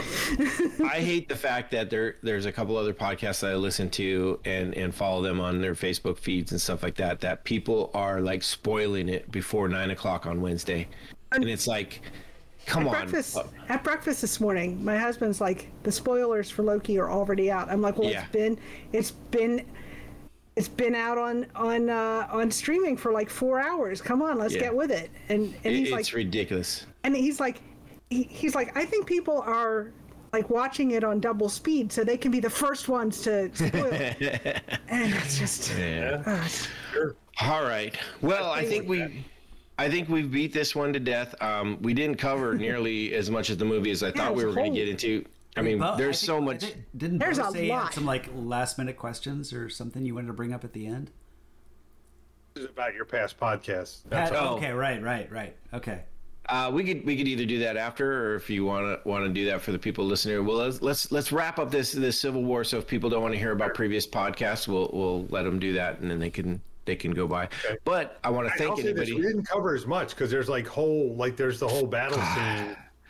There is so much. We didn't talk about the tunnel fight. We didn't talk about. We didn't. Yeah, you're right.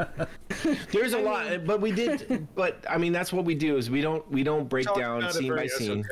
Not so technically. Yeah, and this is one of those movies. It's almost 2.5 hours long with so much to it that we could it is dense. basically. And I'm trying to make this we're longer than the movie already. So yeah, I'm trying not to make this a 3-hour podcast. But I just wanted to say thanks to anybody who has listened to us in the past, has joined us recently, and will continue to listen to us. I hope that's the case. We appreciate that. We really enjoy doing this. Oh and I yeah, hope you enjoy listening to it. And there was a Spinal Tap reference in this where I think it was Spider-Man who said something about these going to 11, and wasn't it our friend from Turtle Soup? Yeah, that is Ryan, willing to do another podcast with us. That's coming soon. Yeah, so I think that's nice coming soon. little nod to that. I'm anxious for that because that'll be great. And you have not seen that movie, so. No, I have not. Just like Rocky Horror, I had not seen Rocky Horror. So, well, that whole troupe, like all those movies that they do, like Best in Show, Spinal Tap, like all those movies, so great. Waiting for Guffman, so great.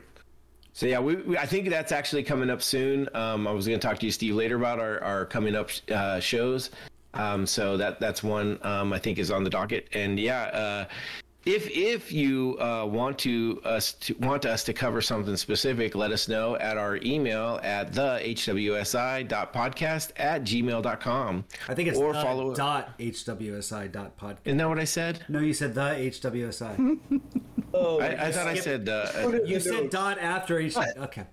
I'll try and put it in the notes anyway. It doesn't matter because if you're listening to us, then you can figure it out.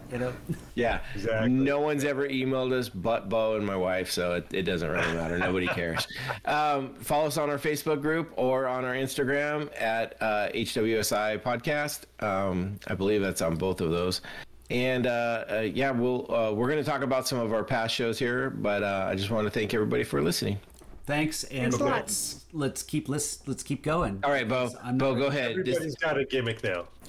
Yeah, right. Oh, I had one too. Well, I'll have to remember. Go ahead, Bo. What did you have questions on? I have some rapid fires. I don't want to take a lot of people's time. Past podcasts, Noah, you mentioned the Disney trifecta for the princesses. You saw that on my Facebook page, so that's where you saw it. Probably. I saw it on multiples, but yeah, I might have saw it on yours too.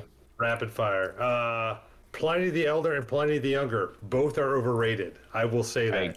They're both good. They're both good beers, but they're very overrated. Have you tasted Pliny the Younger from? Yes, I've tasted them both. When at Russian River. He used to live here. I used to live a block away from the. I used to work a block away. I would go before it was crowded, and I could walk down and get pizza bites and Pliny at lunch. I think Pliny the Younger is a much better beer than I think it's earned its reputation. Matter of fact, I think Bo is the first. I think Blind Pig is better than Pliny the Elder, though. Bo is the first one that actually introduced me to Pliny. Yeah, I remember that. So, okay. I will say this also. That's the thing about Russian River with the Plinies in general. Their Belgians are so much better than any of their other beers, but there's not a lot of Belgian fans, so that's. Oh man, I made a Belgian blonde one at my fourth floor, which was damn good. So it was. I've had it. It's good. All right, it was good. You guys talked about White Russians and you talked about The Big Lebowski. Mm-hmm. I went to a dinner series movie in San Francisco where it was a 4-course meal during the movie, and they had the dessert was a White Russian base, but one of the things was a coffee rubbed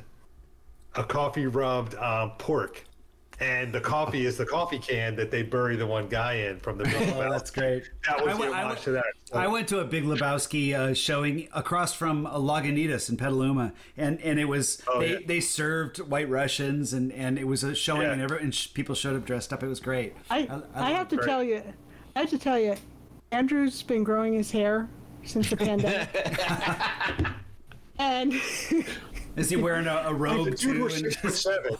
Well, If the dude were 6'7". Yeah. Here's the thing: he has the beard and the long hair, and it's kind of the same shape. And he loves that movie, and I think I'm getting him the sweater. Nice. Perfect. Get him a rug. Get him a rug that kind of pulls the room together. Pulls the room together. Yeah. So Noah, you mentioned you guys know why you touched on it in the last podcast. This has that sort of 420 lifestyle, right? The whole history of that. I remember hearing parts about it. I know there was some lockdown stuff that happened with it. I'll send you a link. They got undercover cops came on St. Patrick's Day one year. What did you say? The 420 lifestyle? Yeah. Well, it's more than just that. That's where they had the undercover brew, or what is it? Well, that's where it came from, because there were undercover cops at the brewery. Well, but I mean, the whole lifestyle. I mean, is the owner? The owner has never been very not adamant about the fact that he smokes and he doesn't care what people do. The Chronic. Yeah. They weren't able to get that name, so they've always So they had it's called censored. And censored like every year it gets smaller and smaller, and so you can start. Well, I actually have one of the original labels. We used to pick up the beer for the hockey team. A couple of the times I was a guy that went to pick it up. The first year it came out, it actually said Chronic on the label. Yeah. And they have some labels that don't have the censored over it. So I have one of those. Nice. Like at home. Yeah. Right. Last and not least, this is me being me. Hen House is a craft brewery, not a microbrewery. Did someone say a microbrew? You said microbrewery about 4 times in the last podcast. It's a craft brewery. I get it. Trust me, I get it. Well, so, okay. Well, wait. Originally, didn't they call them microbrews, and then it shifted to craft brew? You produce more than 150,000. Right. Okay. So originally they started off as a microbrew and switched to a craft brew. Okay. The ones you bought were certainly not for a microbrewery. No, I was just going off of. So what's the rule? What's a microbrew? I think the cutoff is 150,000 bottles. I think is what. Okay. Yeah. So you produce more than. I just remember. I remember when it was all first coming out and stuff that it definitely got referred to as microbrew. Annually. Yeah, annually. Right. Exactly. Annually. Okay. Well, we got some work to do, Steve. We got to work really hard to get to that craft brew. I don't think we can legally do that. Well, you have to watch it, because if you produce more than 200 gallons a year, you're under ATF. But you can add up all the members in your household. Your household. So if you have a household of 5, like Noah could probably get away with saying 1,000 gallons. That's 5 times. Yeah, 5 times. Right. That's true. That is true. But they have number 21. Times which 50. all your family. All mine are. Well, Ashley is this month. She turns 21 this month. Okay, so yeah. Does that make you feel old? By the time you bottle them, yes, it does. It makes me feel you met Ashley before she was born, so yeah. So that's. I remember seeing your kids like pee in fields in public. So I mean, it's just like that happens still today. So there's nothing. Sure, right. You're still only at 25,000 as far as my calculation. So I don't know if you can. But yeah. Anyways, we gotta connect all of our families together, and maybe we'll get closer. Yeah. Someday we'll have that black belt brewing. Do you guys have like homebrew? Black belt brewing. I like that. Homebrew clubhouses where bunches of guys get together. They do, but when we joined and started doing all this, it was during COVID time. So there is a through the local place they have a group that gets together and talks about it, and they have like classes and right? Because I have a friend who's a home brewer, and he and his wife will take pictures, and they'll be like, "Oh, we tried all these different things at the clubhouse." And he set up his dining room really nice. It's he put a bar in the one side, and the wall behind it is painted with that chalkboard paint. Oh, nice! So you can write the beers so on he can write the beers on it. It's very cool. It's a nice. I have a really cool chalkboard that's for my kegerator, and I used to put all the beers that were on it, but because my handwriting's so bad, I relied on my daughter, and she hasn't filled it in. So I've had beer in there, but nobody knows what it is because it's not listed. So I've got my 51. She doesn't get it right. Yeah, right. I've got my 5150 Bach that's currently lagering. I should rename it. My Bucky is a prisoner in Wakanda Bach. You wouldn't be wrong. Okay. Bucky's a prisoner. Bucky's a prisoner. Well, technically he is. I mean, regardless if he checked himself in or not, he is.